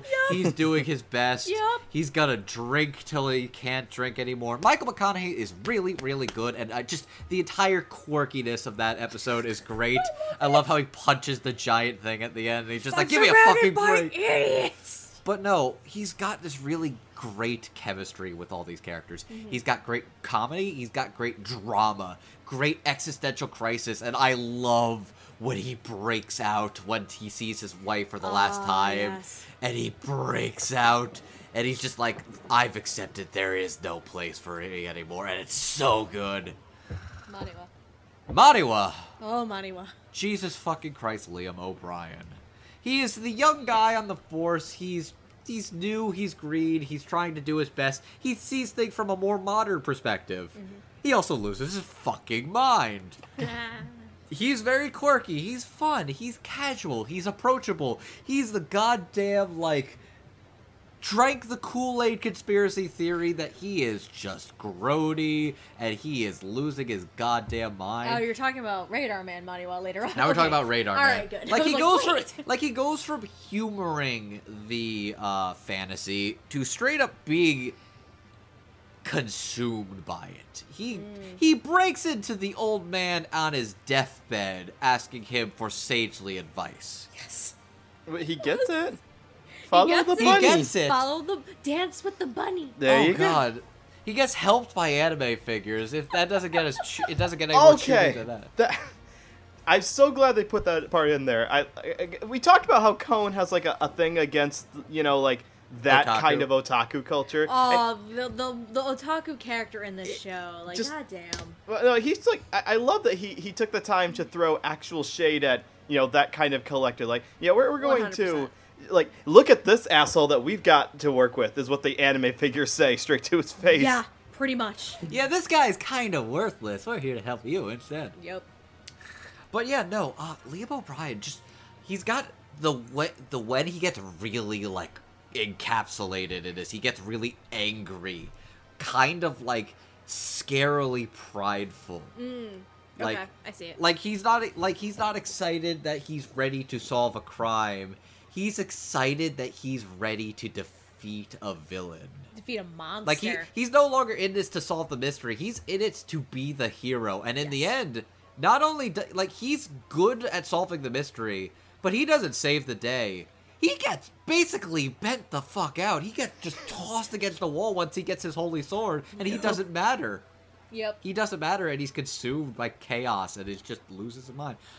Liam O'Brien's fucking good. Holy shit. Jesus Christ. Yeah, no, these two are the best performances in the show, and they're really compelling characters, too. So, these two characters are good, and kind of a repeat of everything that you guys said in your sections. Yeah, Michael's craggly old pattern works for his character. That's good. I do like that, I have a little problem with Cone sometimes, in that he seems a little bit like, oh god, what's his name? Who's the guy who directed Penguin Drumjet? Ikuhara. Thank you, Ikuhara. I couldn't remember the name. Cone feels a little bit like Ikuhara in that he has, like, obvious thoughts and emotions about societal problems, but he doesn't always know how to frame his answer to the problem in the best way. So you got Ikari here, who's, like, retreated back into the past here, and we're supposed to think that, okay, this is not the way to go, because he shatters that and says, no, I will not retreat into the past. I will face my fears, even if it means that I don't have a place in this modern world here. But it doesn't really seem to fit in with the whole Lil Slugger thing, because Lil Slugger is all about, like, just collapse to escape your problems. Like, you don't have to. Yeah, go. I- That's the idea, is that, like, all the people who get hit by Little Slugger are trying to escape their problems rather than go through the painful process of going yeah. through them. That's why the lady gets amnesia. Like, the worse in the moment but ultimately healthier thing would be to deal with the horrible revelation she's had rather than just forgetting it and everything else. Right. Like, that's the unhealthy way. Any more thoughts on the performances for these two? Not really. No, I think you guys covered all the points on Michael and Liam. They're fitting for what parts they had there, and I can't think of anyone else better fitting them. I thought I'd heard Michael in more stuff before, and I'm going through his biography trying to remember, like, where else have I heard him from? And the only other thing I can recognize on here is he played Puss in Boots on the old Saban dub of Grimm's Fairy Tale Classics, and I have to find that episode now just to listen to Michael McConaughey play Puss in Boots. Wasn't he also in Monster 2, actually? Yes. I haven't seen Because Monster. I didn't want to include that role because I wanted to talk about Kenzo Tenma. For Jet and Amon, because they will know, he's Franz Bonaparte. Okay. But yeah, So- that's all I got. Pass the mic over to Amon. Amon. Yeah, Michael's great, and boy, Liam gets cast as, like, guys who get grungy trying to solve complicated mysteries a lot, doesn't he? I mean, between this and Tenma, like, I mean, that's all I really know. I know. Like, those are graph the of 2 2 big ones points. for me. Yeah, Michael, I think, just does a good job of bringing out a lot of Ikari's just humanity and what he's struggling to go through. And I think Liam just does a good job of writing that line of, like, you know, he's just the more relaxed guy, and then eventually he becomes... I'll be honest, I compare him to Fox Mulder, but Fox Mulder had a much better, stronger grip on reality than Minowa has at the end. Where it's like, alright, you're kind of in... He's not wrong, but he is definitely suffering from full-blown delusions at that point. It's rough. Yeah. He is technically correct, but... He's technically Not in a correct, healthy and way. now he's not really gonna be. He's doing that correct. He cracks the case and then just basically thanks the old master and steals a guy's bat, and he's just like, what the fuck is happening here? He is one step above putting a bunch of red lines on the wall trying to figure out who the fuck Pepe Sylvia is. anymore. God damn it. Now I'm just imagining, like, with the very smooth, grungy Liam O'Brien voice, Pepe Sylvia, just with the radar man voice, Pepe Sylvia, it's Pepe Sylvia, it's Pepe Sylvia. Andrew, stop. You're gonna give yourself a fucking aneurysm or something. Jesus Christ. Amon, please continue. It all comes I'm done. Oh, you're done. We're Okay. at 3 hours. It's almost midnight. I want to go to sleep. I know. We have one section. There's too much shit going on. Okay. I apologize in advance because goddamn, this last section is probably the fucking meatiest. Because there's no way you can talk about any of these three characters separately. Because they are all interconnected. Tsukiko Sagi, Little Slugger, Moromi. Holy shit. So, Moromi, holy shit, indeed. So Tsukiko Sagi is a character designer. She created the character, a pink plush dog, Moromi. She is the first victim of the Little Slugger attacks. However, we learn halfway through the show, because of the aforementioned old woman, that she kind of did self-inflicted injuries and did it to herself. But because of the mass hysteria and this whole panic and ensuing and everything growing, Little Slugger becomes too large of an entity. And by the end of the show, we're going straight to the end of the show for spoilers, we find out that this is not the first time Tsukiko pulled something like this. She pulled something similar of this nature 10 years ago of a street assault where she claimed she was attacked by some kid with a baseball bat. However, it was in order to lie to her father that she is the reason why her pet dog, Moromi, ends up getting run over by a fucking car and dies because she wasn't paying attention. So, Didn't really need to see that graphic in the show. I gotta drive the point home. Childhood drama and disassociation will fuck you up, man. It's true. I'm also going to throw in a side note for Little Slugger. The person who voices Little Slugger also voices fake Little Slugger, whose name is Makoto Kozuka.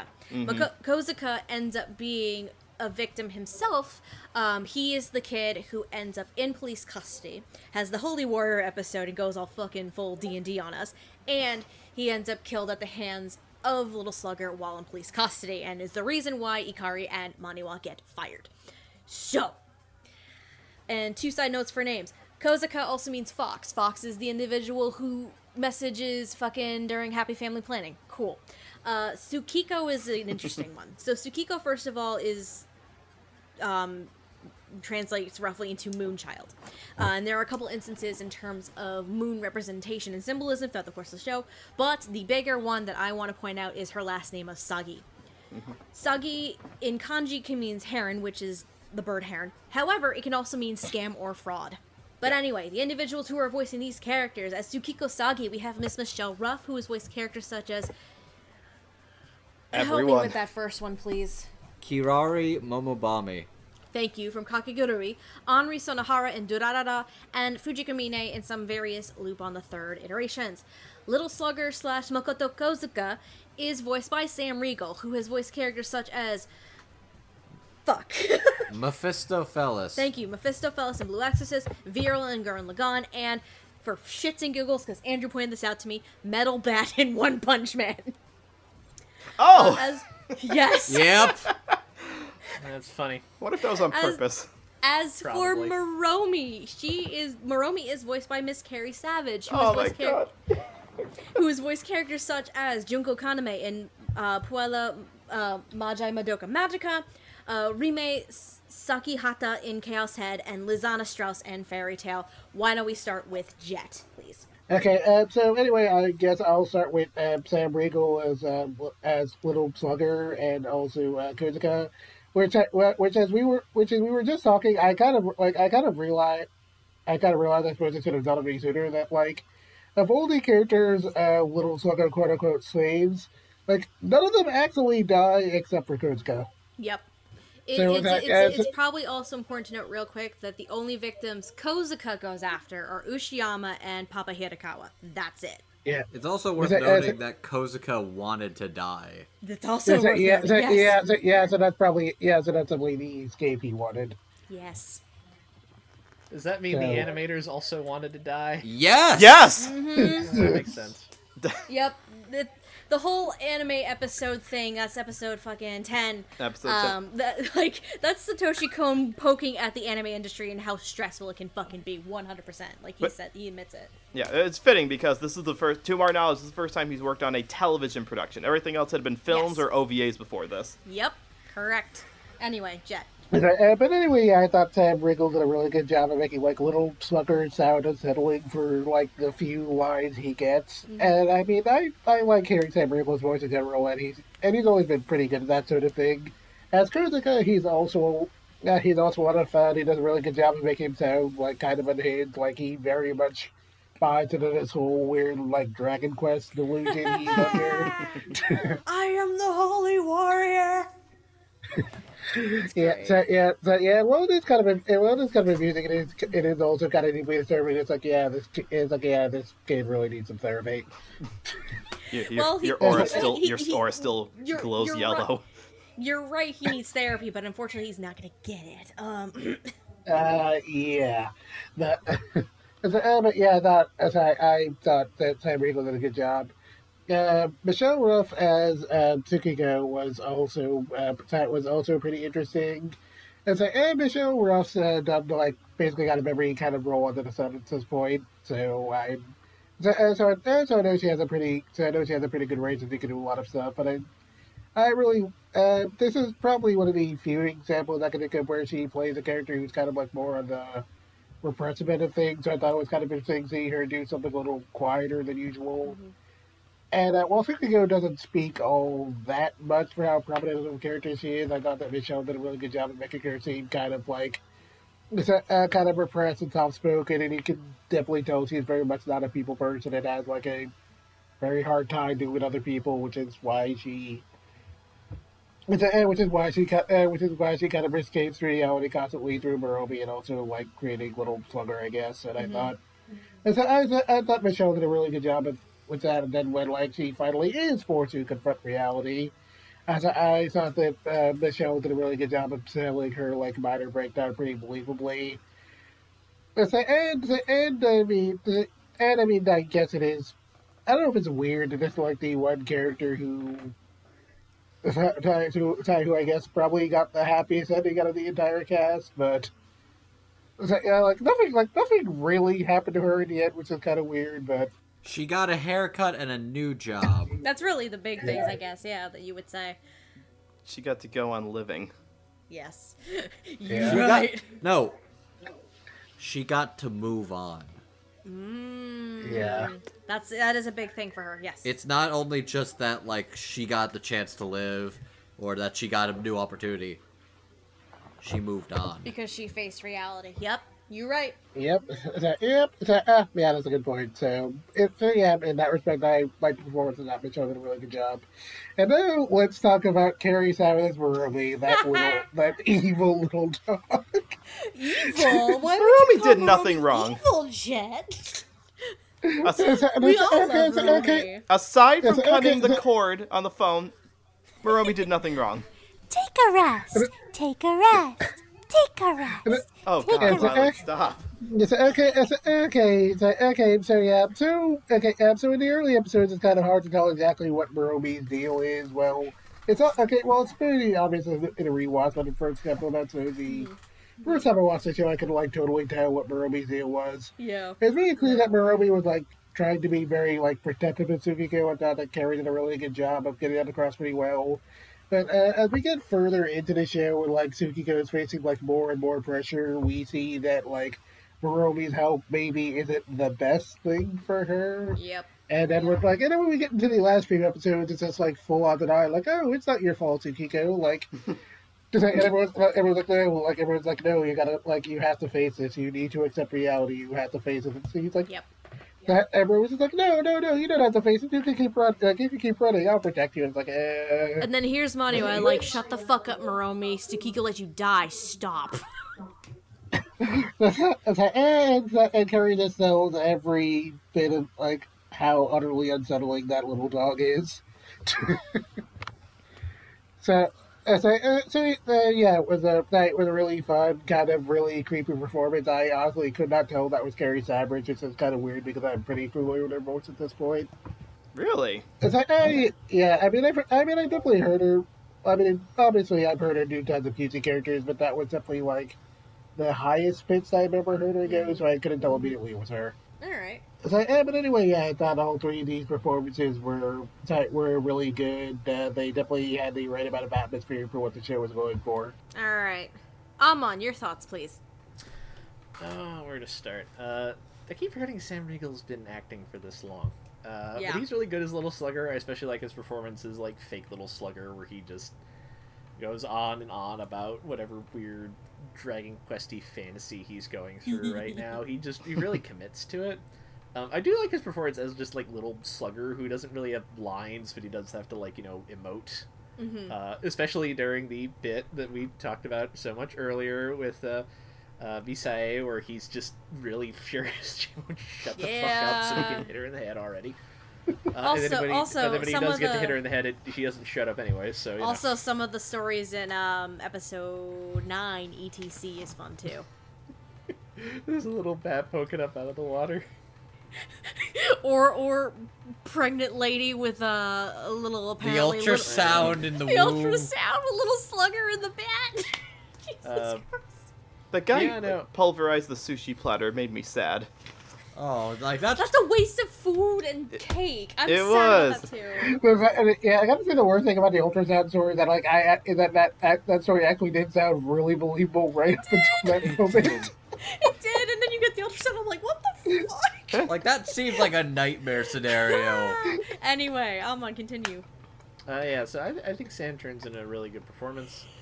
Michelle, I think, is really good as Tsukiko. She just sells Tsukiko's just vulnerability and fragility really well. Like, you can tell this is a woman who has suddenly gotten very famous and she does not really like it, but she doesn't really have the personality that lends itself to objecting that or trying to, just get anything her way. And so it's sort of this weird position where, like, she's clearly at the center of things and you just kind of feel bad for her. Like, you don't want any of this. Yeah. You making the successful character was the worst thing that has ever happened to you. And you can't do anything about it because it's now your life. I think she just does that really well. But now let's talk about Carrie. One of my mild frustrations with life as someone who really likes horror fiction is that anime and horror fiction don't intersect very often, to the point where I hear a lot of anime fans talk about horror and I think, what the fuck are you rambling on about? You don't know a goddamn thing. Not One of wrong. my frustrations is that in a world where this did happen, Moromi would be like a horror creature for the ages that you would get merchandise of and so on. Moromi she's and so- Chucky's Wild Adventure. I mean, you laugh, but And you're not wrong. That's I mean, if they can do a Freddy versus Jason movie, I could totally see a Chucky versus Moromi episode. Oh, Yeah. Lord. And Carrie does a wonderful job, partially because she's so unnerving, and I want to give credit to what I think is at least something that they've done, where it sounds like she's already talking at kind of a high register, and I think for parts of it, I think they're electronically pitching her up as well, because I can definitely hear Okay. parts where you can hear kind of an electronic tinge to some of her lines. Huh. So I was wondering and I about thi- that. Yeah, and I think that's a deliberate thing too. In addition, so she sounds cutesy, but there's also something not obviously wrong, but just something's amiss here. Okay. Like even when you first see her and you're not sure what's going on, there's something just sinister about it. Right. And I think that's intentional. I think that works really, really well. Yeah, like I don't know if it's the best performance, but I think it's my favorite just because I think it's just calculated and executed really, really well, and I really enjoy it. Andrew, your thoughts, please.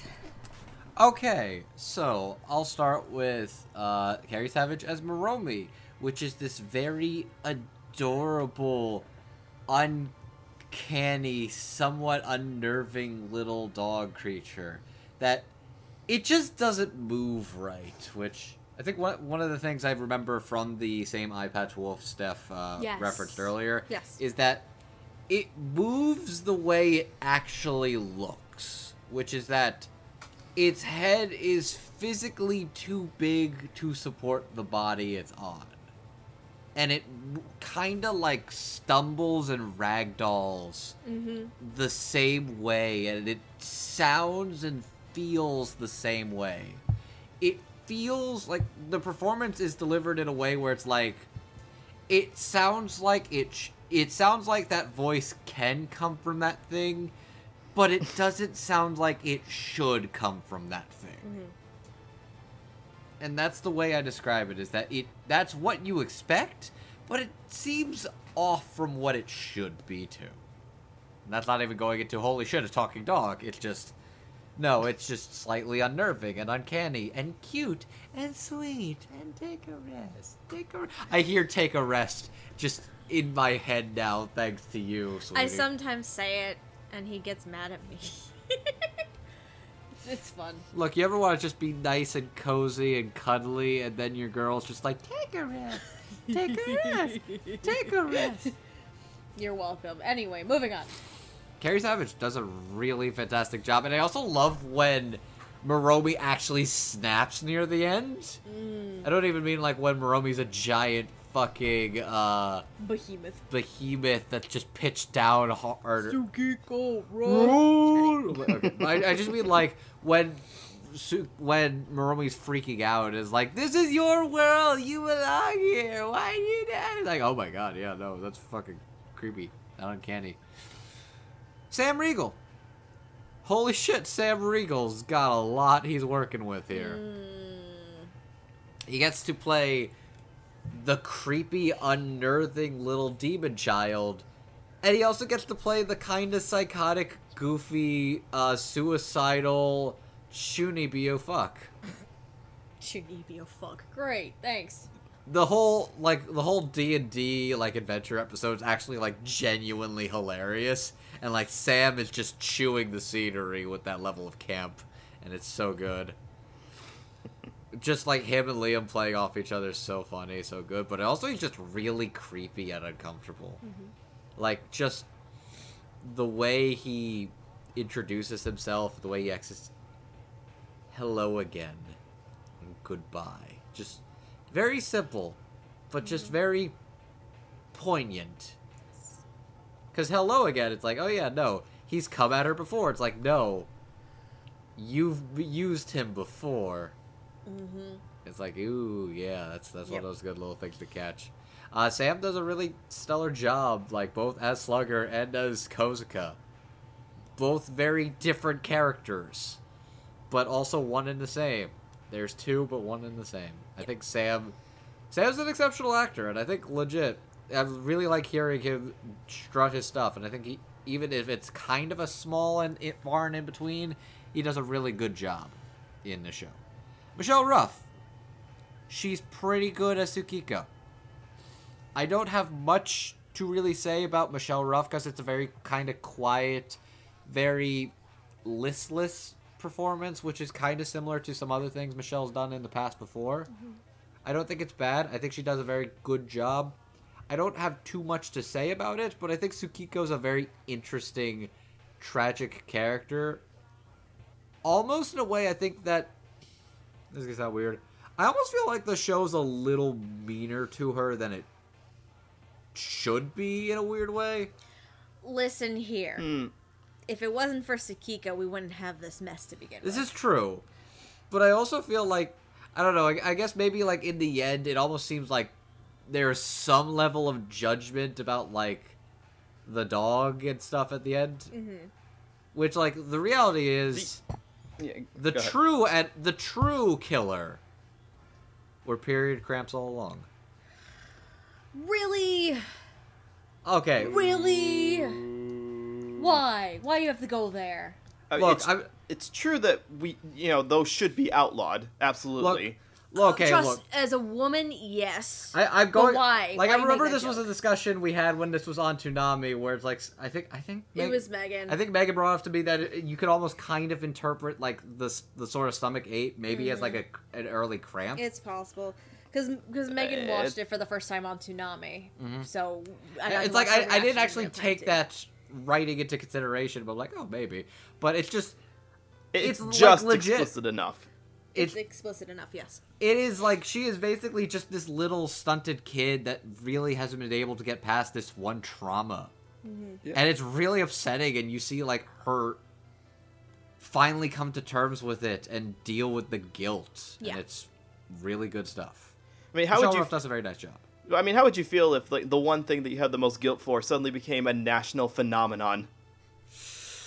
That would fuck you up, yeah. Well, she probably didn't expect it to go that far is the problem. This is true. No. Anyway, Noah, your thoughts on these performances, please. Yeah, I'll piggyback off of that to talk about Michelle, because here's the thing. I didn't like Michelle's performance at first. Okay.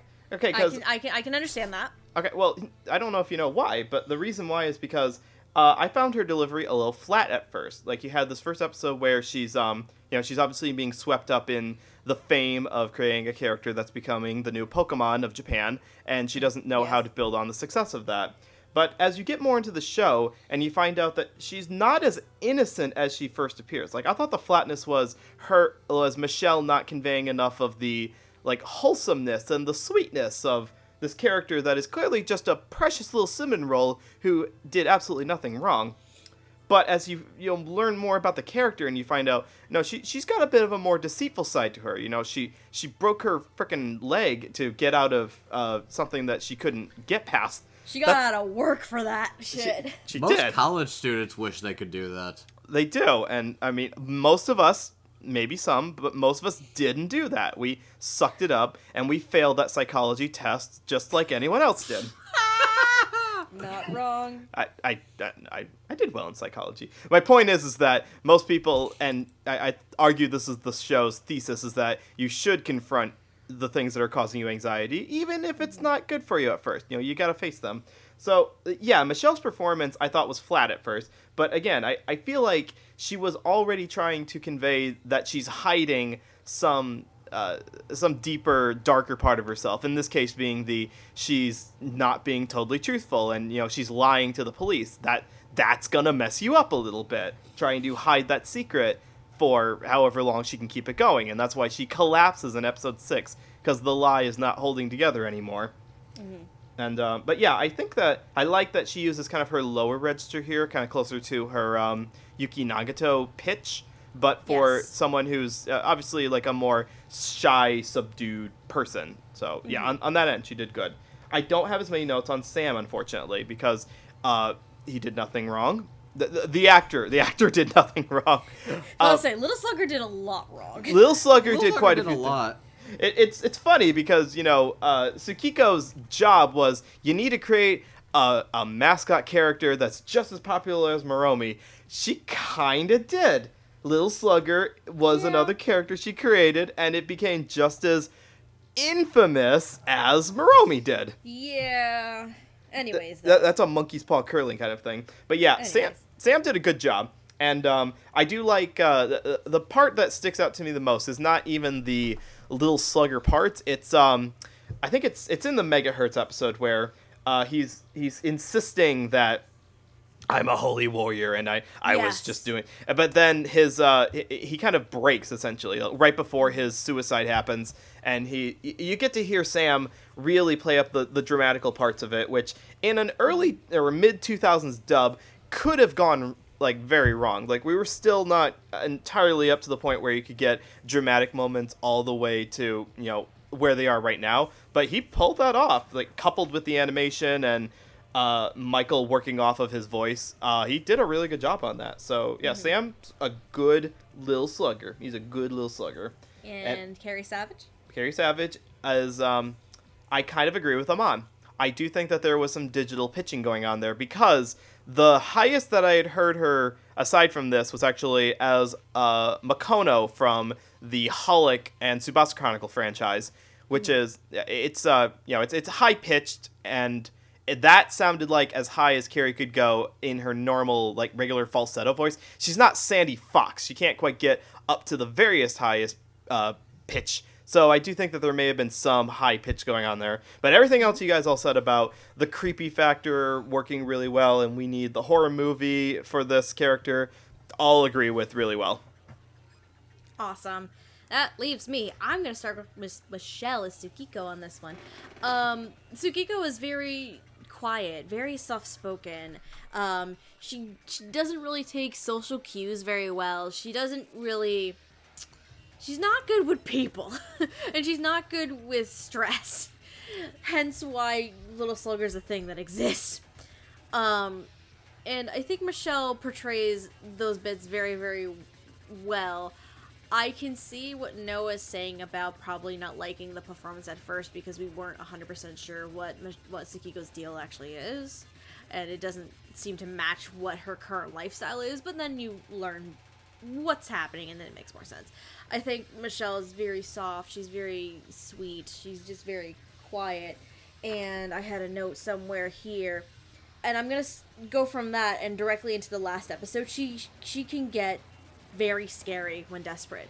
And I say this, the flashback where Tsukiko is with her younger self, and she's in the incident where her puppy Moromi ends up dying, and Babby Tsukiko is in the middle of the road with the puppy and is like, it's not my fault. He's the one who did it. He's the one who did it. And is like getting so angry. And just comes off very scary and very desperate. I really enjoy that. It's, I think, one of the few, if not the only times where Michelle has to change the tone of voice a bit more and change the emotion of the character. And it works very, very well, and I enjoy it. Carrie Savage's Moromi. I'm gonna go with her next. Moromi comes off as this sweet, cute little mascot character. I know Pokemon was used. This is more of like some Hello Kitty shit. Some Sanrio. Sanrio shit happening here with Moromi. And Carrie just is so adorable. She's very sweet. She's very protective. But Moromi also knows what's up for most of it. She knows what's up. It's like, it's okay, Tsukiko. It's not your fault. It's his fault. It's all his fault. Moromi, we mentioned that a lot of the characters have their own way of escaping reality. Moromi is Tsukiko's way of escaping reality. You know who Moromi is? Moromi is the friend/family member that will never point out any mistake or flaw you've made and will coddle you and say it's not your fault. Ooh. It's everybody else's fault. And those friends are not real friends. You need a friend who's going to tell you the truth right to your face. I see it. But I've always loved Carrie's portrayal of Moromi so much because it's very sweet and cute, but it can borderline like sickly sweet and cute, if that makes sense. Like, because you as the audience may not know it, and Moromi probably just doesn't realize it either, part of it, but there's more to Moromi, because again, we learned that Moromi and Little Slugger are one and the same, and they were both created by Tsukiko. But Carrie is cute, she's adorable, I love it, it's a fun performance. Sam Riegel is Little Slugger. Oh boy. Sam has to do a similar task that Erica Schaefer does. I say similar, not 100% the same. Because Sam has to basically portray two different characters in this. He has to portray Little Slugger, the actual Little Slugger, but he also has to portray Kozuka. Now, Kozuka, going back to my comment of Liam O'Brien, Sam Riegel probably had a fun-ass time doing some D&D horse shit with this in the booth. Critical Role, hello. And it's so fun and enjoyable, and it's just like, I am a holy warrior! It's great. I love it. But I really don't want to discount the portrayal he has of Little Slugger. Even though Little Slugger himself as a character doesn't have a ton to say, like, I think it was, I can't remember who it was, I think it was either Amon or Jet, he still has to emote. He still has to react. And those reactions and those emotions and the little lines that Sam does have as actual Little Slugger are precise, they're poignant, and they know how to hit their mark right when you need it. And it works every single time. And 14-year-old Stephanie got nightmares from this bastard. Alright? Like, if 14-year-old Stephanie got fucking nightmares from a performance like this, I'm gonna say kudos to Sam Riegel. Because it's very unsettling and it's poignant and it works very, very well. All in all, Sam Riegel's performance is very intense and very unsettling, and I just absolutely love it. There's just so much to sink your teeth into with that performance. But all three of his performances are a lot of fun. We need to wrap this shit up. We're gonna move to final thoughts, boys. Woo. Let's start with Jet. Give me your final thoughts on the English dub of Paranoia Agent. Okay, yeah, this is a really good dub. This is a really good show. I am very tired. Go watch it. Short, sweet, to the point. I respect that. I respect that. Amon, your final thoughts, please. This is a modern classic, and deservedly so. It's extremely good. It's great that it's back in print. Yeah, go see this as soon as you can. Andrew. I'm definitely glad that I've watched this show for the first time 3 different times. This is a... I see why Satoshi Kon is considered a goddamn classic. Classic. Is considered a Master? master of his craft, yes, thank you. There you go. I'm also tired as well. I see why he's considered a master of his craft. They're legitimately... He is a style of his own. You can really tell that there's nobody, or there was nobody quite like him. May he rest in peace. I'm glad that his catalog, after being missing for legal reasons for like a good part of a decade, is finally pretty much almost all in its entirety legally available. Like, his entire catalog is legally available. Really? There's just one left, and it's Memories, and that's already been rescued. That's so. been rescued and set to be released by Discotech. Yes. So, yeah. This is not a perfect dub. It's definitely got some quirks. It's shown some things of its age, but it's also, as somebody who's watched it for the first time, still pretty much holds up like 90-95% of the way. This is a really fucking crazy show. There's new things to appreciate about it on each watch. It's dark, it's unsettling, it's uncomfortable, but if you really like thought-provoking, like, artsy shit, go watch it. Okay. Noah. This is a piece of shit, and I don't know why anybody likes it. I really don't think... Oh, wait, hold on. Oh, those are my notes on Icon. No, I'm sorry. I'm about to say, Noah, you're really going to spend 3.5 hours praising a show and then saying it's awful. To my face. Well, you can't kill me yet. I mean, we're not even in the same state. I so. still Watch me. Noah, I still have the Blue's Clues bat. Watch me, Noah. I threw candy all the way over to fucking Michigan for you. I will manage this somehow. Give me your final thoughts, sir. Okay, so, yeah, this is a show that I think a lot more people would find a lot of enjoyment out of, and the dub holds up. It does to modern sensibilities, to people who have a threshold that they expect and they can't listen to older material because it takes them out of the experience. I don't think that would be a problem for this.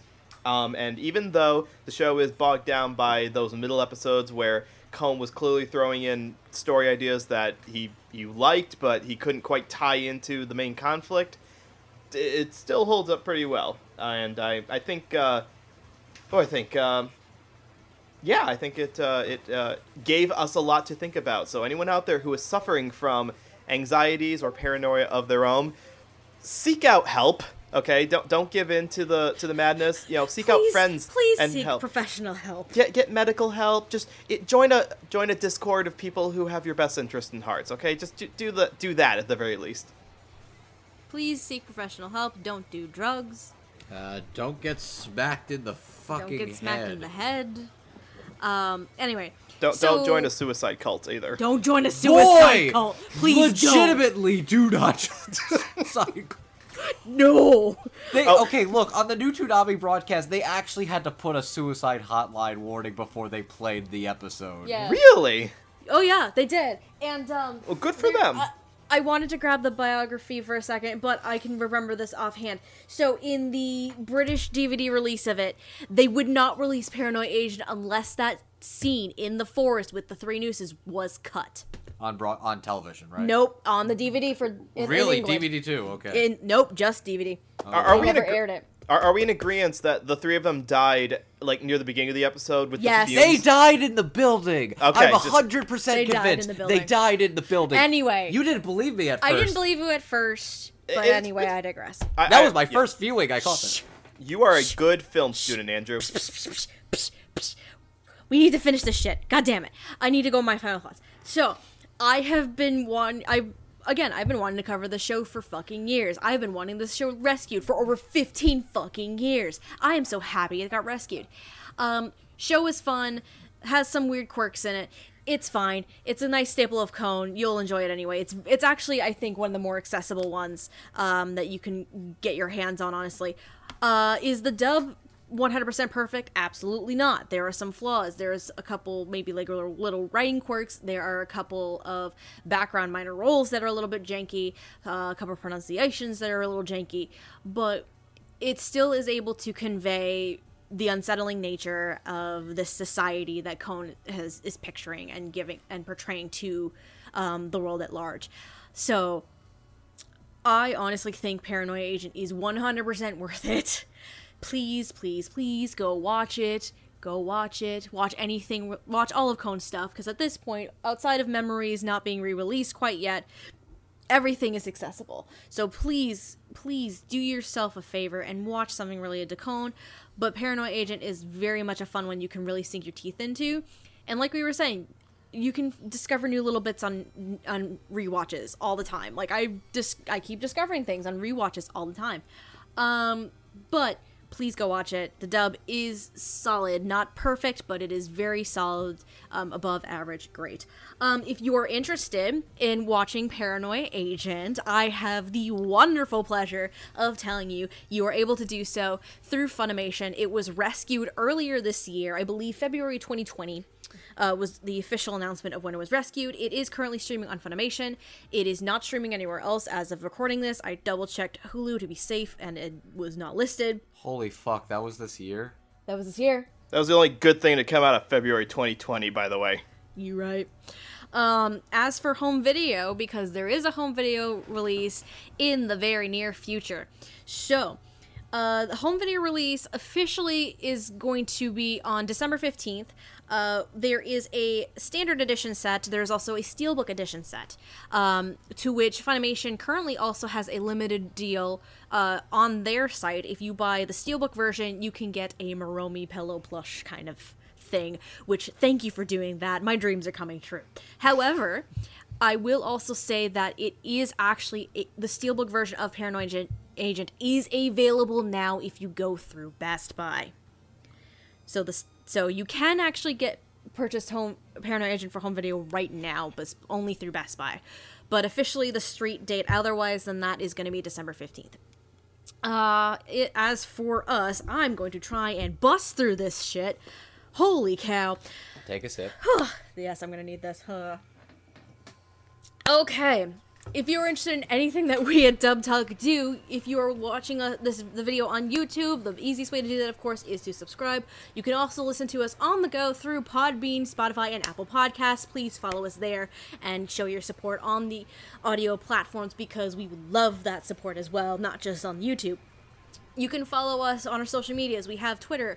We have we have Twitter and we have Twitch. Instagram and Tumblr are basically dead.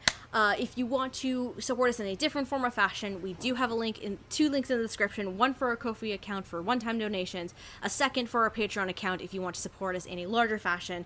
To which, of course, we have to thank our patrons real quick. Our $5 patrons, B. Morris, Michelle Travis, Miraculous Corazon, Victor Mayo Borda, and our $10 patrons, Carly Lestical, Crimson Echidna, Jacob Wilson, J2 aka Jared, Julia W, Marissa Lenti, Nico Robin but with Yowie Hands, and Notaku Anthony. As for anything the rest of us goobers do, where do I fucking start? Holy shit, my name is Stephanie. I am also sometimes known as Lilac. You can follow me on Twitter at Lilac Anime Review, with review being spelled REVUE. I also have a blog, lifeandtimesotaku.wordpress.com. As for Andrew, since he's sitting next to me, he is on Twitter at Mangaman9000. Sometimes he's also known as Classy Spartan. He also is on another podcast ONA, which leads me to Jet. You can follow Jet on Twitter at Divine Nega. He also is on podcast ONA with Andrew, and you have a blog as well, animationinfinity.com, correct? Yep. Thank you.